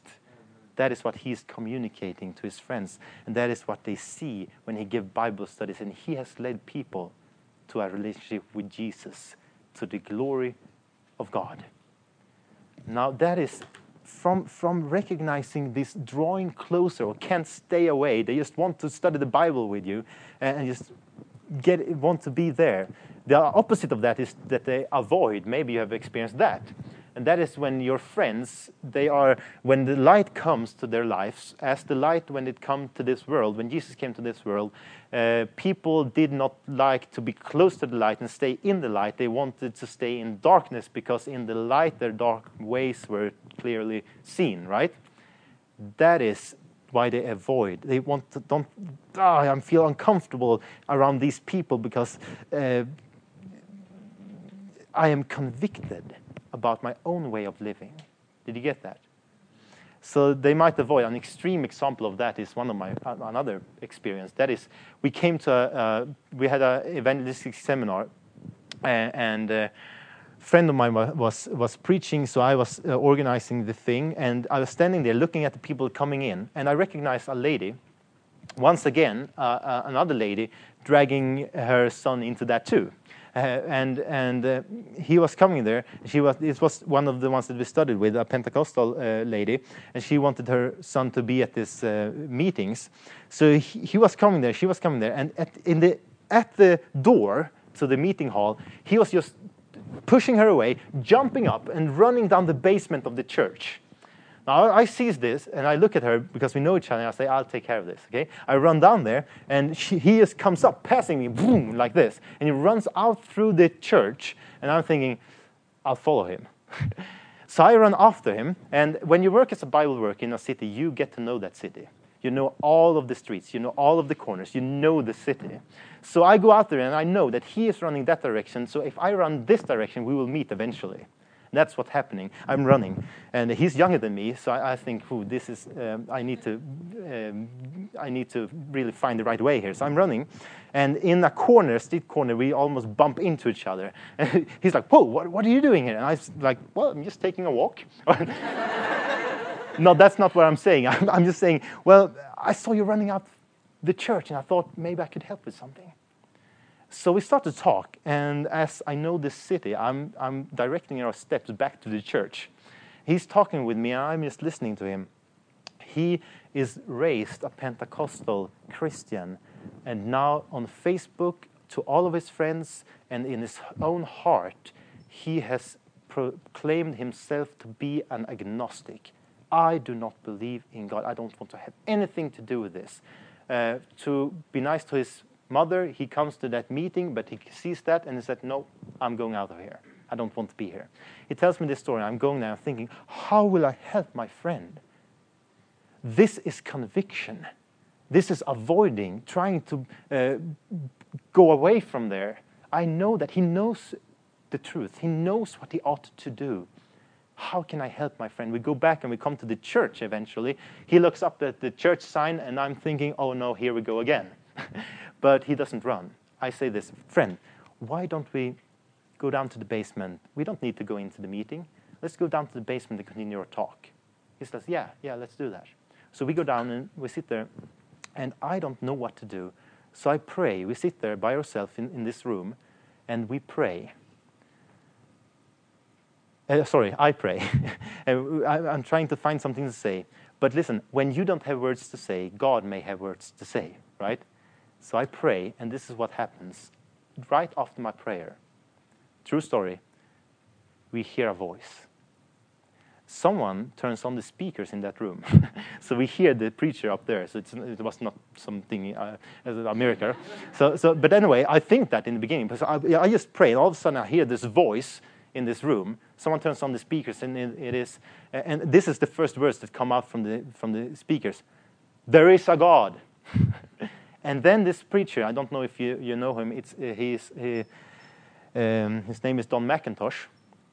Anyway, he's sharing his personal testimony. And if you have ever heard that, his personal testimony involves him coming to a camp meeting, going through conviction, running away from that camp meeting through the forest. A friend sees that and running after him. And that is the story he's about to tell.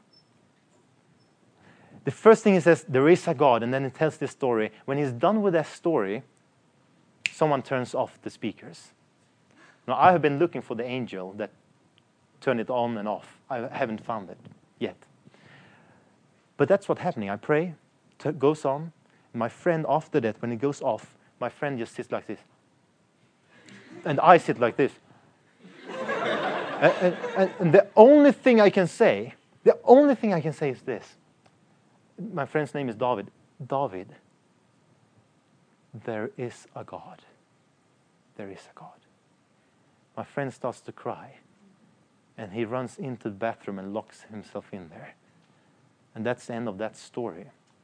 And today, he has still not come back to God. This was 3 years ago. But I am there helping him. I'm still a friend of him. He knows where to go. I still minister to him. I'm still a friend. We still spend time together. He knows whenever the timing of God comes, he knows where to go. Pray for him. This is my friend. And this is what it means to work with human hearts. Recognize conviction.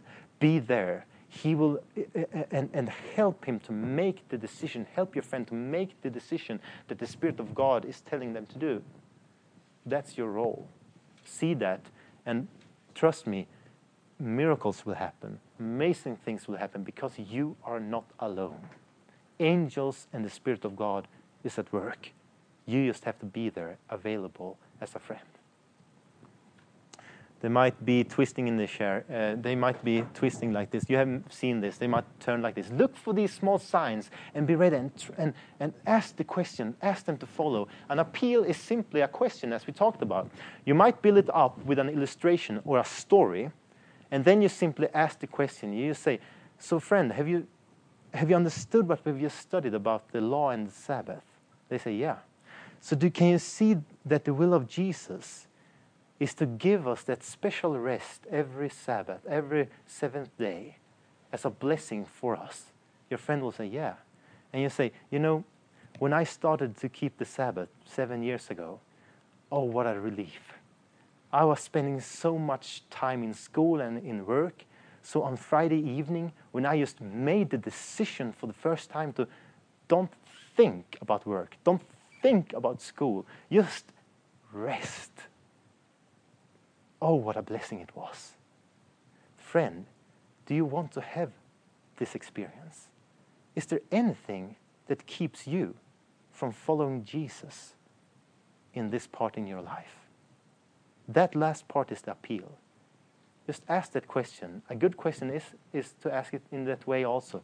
Is there anything that would keep you? You won't say this, so do you want to follow the Sabbath? Or do you want to honor the Sabbath? What you say is there anything that would keep you from it? Because why? Because then they start to think by themselves. Did you get that? They think, well, is there anything that keeps me?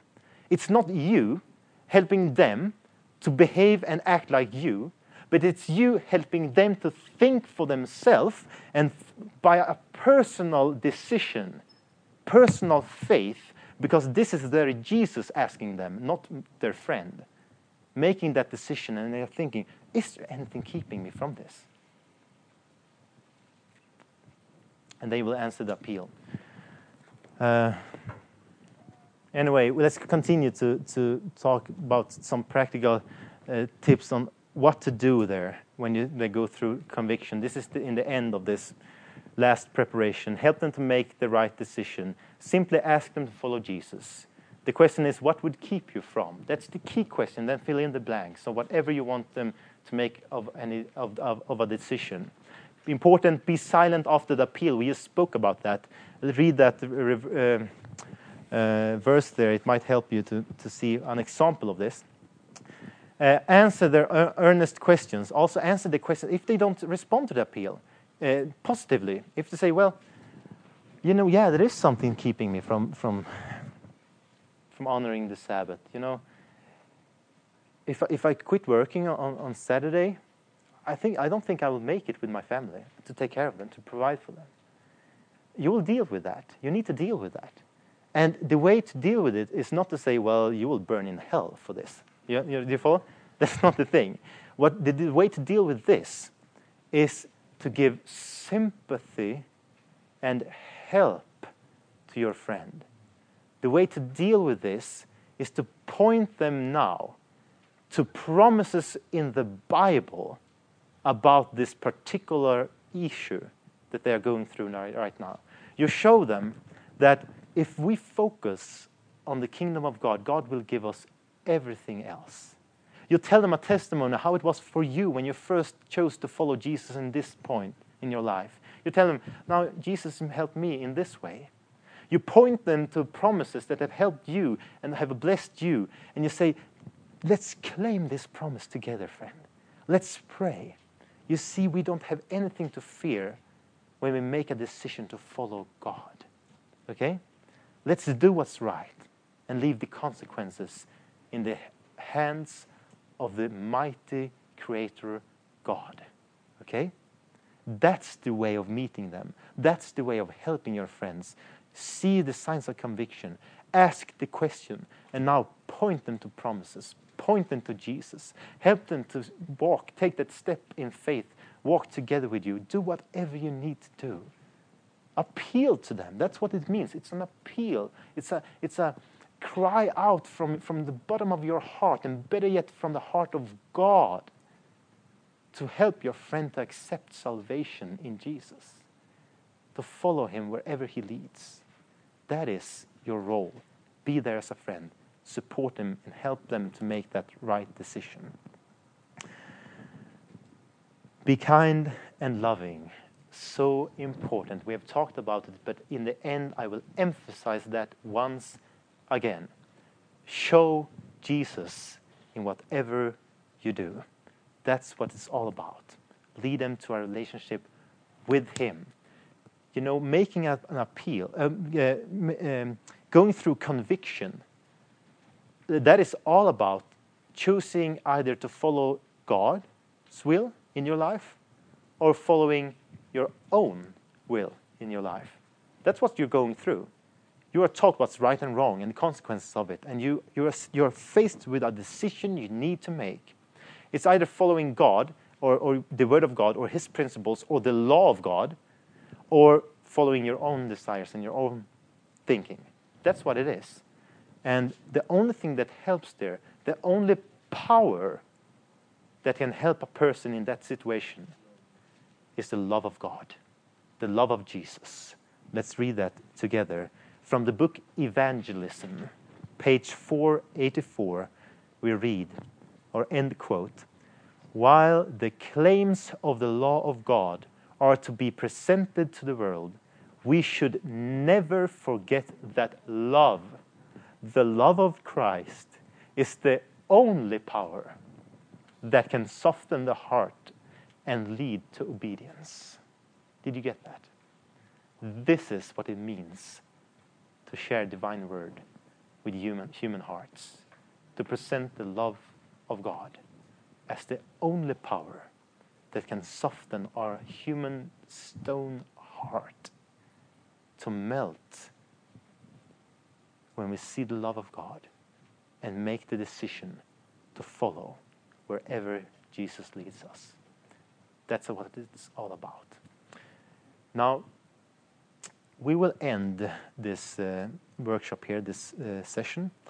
And I have been passing around a sheet of paper where you can write down your name and your email, where I will send you this presentation, and it might help you. If you have any other questions, that we will spend some time now, 5 minutes of answering some questions. Otherwise, you can write to me. This is my email address. If you have any questions concerning this or other things, you can write to me at dm@lifestyletv.se. That's my working email address. And if you want other resources, just write to me, and I'll be happy to share. If you have a personal situation that you are trying to work with a friend, don't hesitate. Write to me. I might be able to help, and I might gone through the same experience. I'll take that time, I promise you. So contact me if you want that at dm@lifestyletv.se. If you have other questions, write to me there. Otherwise, let's leave the 5 minutes that we have left for some questions, and hopefully we will also find some answers. So it's open for questions. Just raise your hand. Can you study with more than one person at the same time? Sorry? Yeah? Can you study with more than one person at the same time? Preferably, yes, I do. Because if we are in a group study, you cannot always deal with the specific need of all individuals, right? So it's good with group Bible studies, but you want eventually, especially if it's evangelistic and you're trying to help them to follow Jesus and into a relationship with Him and into a preparation of His second coming, you want to eventually go into personal Bible studies and sit down with an individual or two or a family that are close, that are on the same spiritual level and journey right now. That's what I would recommend. But the personal Bible study is so important because, your friends will open their hearts to you. I mean, some of my best Christian friends today in the church, in the Seventh-day Adventist church, they are people, not raised up Adventists, but people that I have helped into the church. Why? Because we grow so close together. These are my brothers and sisters right now. We have gone through hard decisions together. We have cried. We have prayed. We have struggled with sin together. And that's how close you grow to people. And that's the strength of these personal Bible studies. So that's my recommendation. One-on-one personal Bible studies in that kind of setting. Thank you. Other questions concerning what we talked about now and also in the first session? Just raise your hand if you haven't. Yeah, please. I still struggle a bit with the appeals at the end. Yeah. Because when I got Bible studies, I'm likely not raised up in the church, Mm-hmm. and I hated this. That was the point when I feel uncomfortable because I felt a big pressure Yeah. to make a decision. And I loved the Bible studies every week. I was looking forward to every time. Mm-hmm. But I didn't like when he made anything of appeal in the end. Mm-hmm. Because I was not willing to answer, Yeah. like you said, Mm-hmm. give room for the answer, and the silence is very Uncomfortable? Yes. Yeah. And I hated it. And that was the only point I thought, please quit these appeals. Yeah. But it's difficult to say because they don't want. I think they learn these like you said, and they do. But for me, it was very. Yeah. Yeah, I get you, and I'm sad that you have had that experience. I don't wish anyone the same thing, but at the same time, I will say this: I don't know why or how it happened, but if you need to be open to that kind of experience too.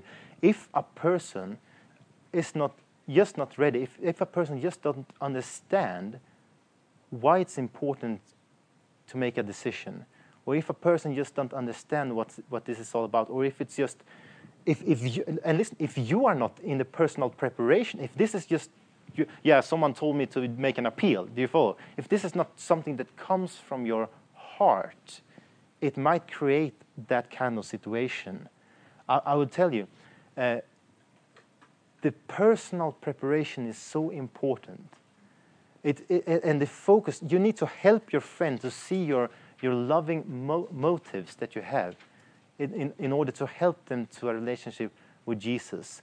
So I'm sad that you have had that experience, although I would still encourage all of you Because otherwise it is, it's basically just sharing information.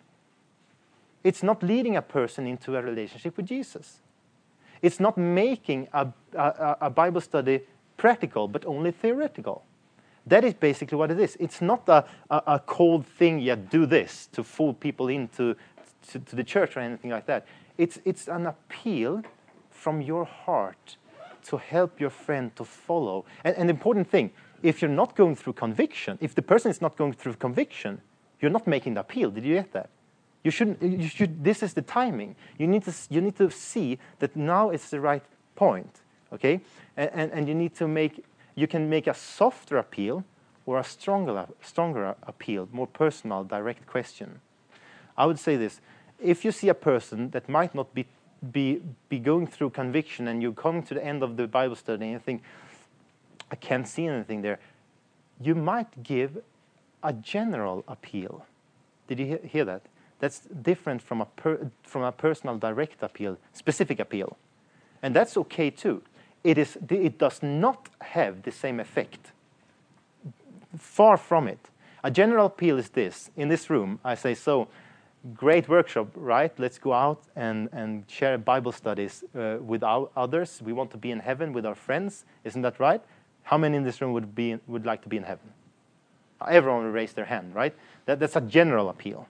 Specific appeal is the personal issue that we go into, and these are the ones that might be uncomfortable, but are needed in the time of conviction. Give the general appeal. Give the specific appeal when you see the sign of conviction. So I'm sad about your experience there. I hope that all of us will be cautious to our friends and try to help them into that being comfortable in giving Bible studies. And yeah, do that. Just an appeal could be just. Sorry that I'm stuck on this question, but an appeal could just tell your friend how it was for you. Did you get that? Just tell your personal experience and just invite them to do the same thing. You got my appeal about the Sabbath, right? Otherwise you can listen to this recording. I think that's a good experience of just sharing. This is what it means to me. Now, God invites us through what we have studied. He invites you and me to that experience again. Let's make that decision together, right? So it's not like, okay, do you want to do this? And like waiting, and now you need to do that. Do you get that? It's all about the attitude and personal preparation and how you share and focus on Jesus in your Bible studies. Now we have gone over time. I saw some hands here. Do you still want to ask that question? And then I'll take that last question. And then if you want to talk with me, let's come up here and we'll discuss some more if you want when the rest of us are leaving. Otherwise, write to me here if you have any other questions. Otherwise, last question over there.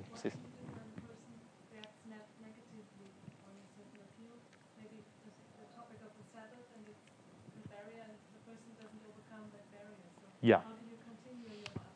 Really good question. And what you do there is to, as a quote here said, the only power that can make a person to overcome that is what? The love of God. Point them towards promises in the Bible once again, and that's why it's so important that you have asked that question. Is there anything that would keep you? Because then because they are then thinking about something when they say, yeah, there is something. You say, so what is that? And they will tell you specifically what it is, right? And depending on what it is, you will want to be prepared. That's also something I can send to this. I can send that to the email list. I have a sheet of paper that helps me for different objections. That was not the part. I did not cover that part here, but I have seminars also about how to deal with specific objections. And I will give you a sheet of paper this big that just says common objections that I've gotten, and some Bible verses that will encourage us to deal with that objection. Point them to these questions and these promises, and just specifically help them with that issue. Pray with them and say, hey, I've been there. You're not alone. I've been there too. And this is how it was for me. You tell some other experience, a story, a testimony, You look in the Bible, you see this is how Jesus dealt with that situation that you're going through right now. This is how Paul dealt with that. Look at this. Now, if God did that for them, he will do that for us today. Okay? And then you say, let's do this together. Okay? So that's how you would deal with if they have struggled with it. Important part is this. Most of the times when people does not want to follow the truth, we tend to believe that it's because they are rebellious. And they're like, yeah, they don't love Jesus. They don't want to follow God, okay? Most of the time, we are judgmental and we say, oh, that's not a Christian, or that's not an earnest seeker. Do you get that? That is most of the time not true. It can be true that we do not follow because of rebellion. But most of the time, it is because our friends doesn't have the proper information. They don't have the knowledge. They're just ignorant about the topic. They don't know. Or another thing is that they know what's true. They want to follow, but it is a struggle for them. Listen, you know it because you're a human being. You know what it is to face temptations. You know what it is to struggle with sin. You know what it is to go through conviction, right? That's why we need each other. That's why this experience here at GYC are so encouraging, because we are among friends, we are among believers, we're among family. We need that. Pray for each other, fellowship, go to church, go to prayer groups, go to your youth group, go out together, spend time together, encourage and help each other. Oh, it is such an important part when we do mission work. Find your partner and you help. Question, following that. Yeah. So, would you recommend continue on another topics when a person gets stuck on Sabbath, for example? Good question. Yes, sometimes, depending on there's one thing that works there's only one thing that works, I believe, in how to give appeals, and that is this. It's a method that is called push, release, push, release. So an appeal is to make a push, right? Now, take this chance now. Follow God, okay? If they do not answer for some reason right there, and if they know, I need to pray about this, I need to go home and spend some time with this, then you step back, you release. Did you get that? Some of us, we are like push, push, push, push, right? Will not work. Some of us are push, release, release, release, release, and we just, oh, I can't talk about that anymore with that guy, okay? That will not work. They will not make the decision. One thing works, I have experienced, that is the push, release. Push, release. Sometimes I've made an appeal, they might not be ready. They are saying, well, I'll pray about this until next week. I'll talk with my family. I'll deal with this. And I say, that's fine. I'll pray for you too. Now, the next week I come back, I might not do a push, the same appeal, like let's go through the Sabbath again. How has it gone? Did you follow that? The next week, I might just prepare a Bible study. This is a practical tip. I might just prepare a Bible study about the importance of just simply following Jesus.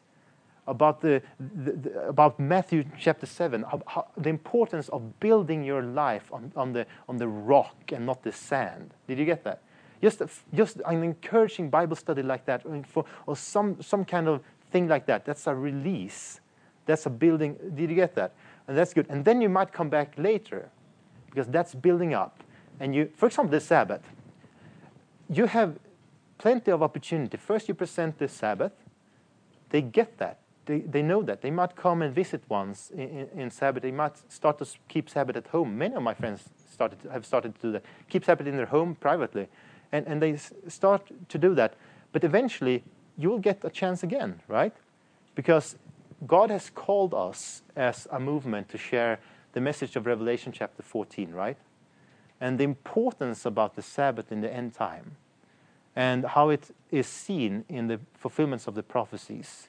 So there you will come once again to the same kind of appeal, right? About following Jesus because you love him. Following his commandments, not only the Sabbath, but all of them. That, and simply, in the time that we live in today, to follow the authority of the Creator above the authority of the creation, right? that appeal will come again. So you have no problem in just letting them go for a while and then coming back. But if you want to try to deal with the questions that you think that you can deal with right there, if there is something specific. If there is something they struggle with and say like that, this is hard, I need to talk to my family, I need to pray about this, give them that opportunity, right? Give them that opportunity. Thank you, brother, for that last question. Let's have a just short word of prayer. If you want to talk with me, I'm up here, otherwise write to me. Let's pray together. Yeah, we can stand up together.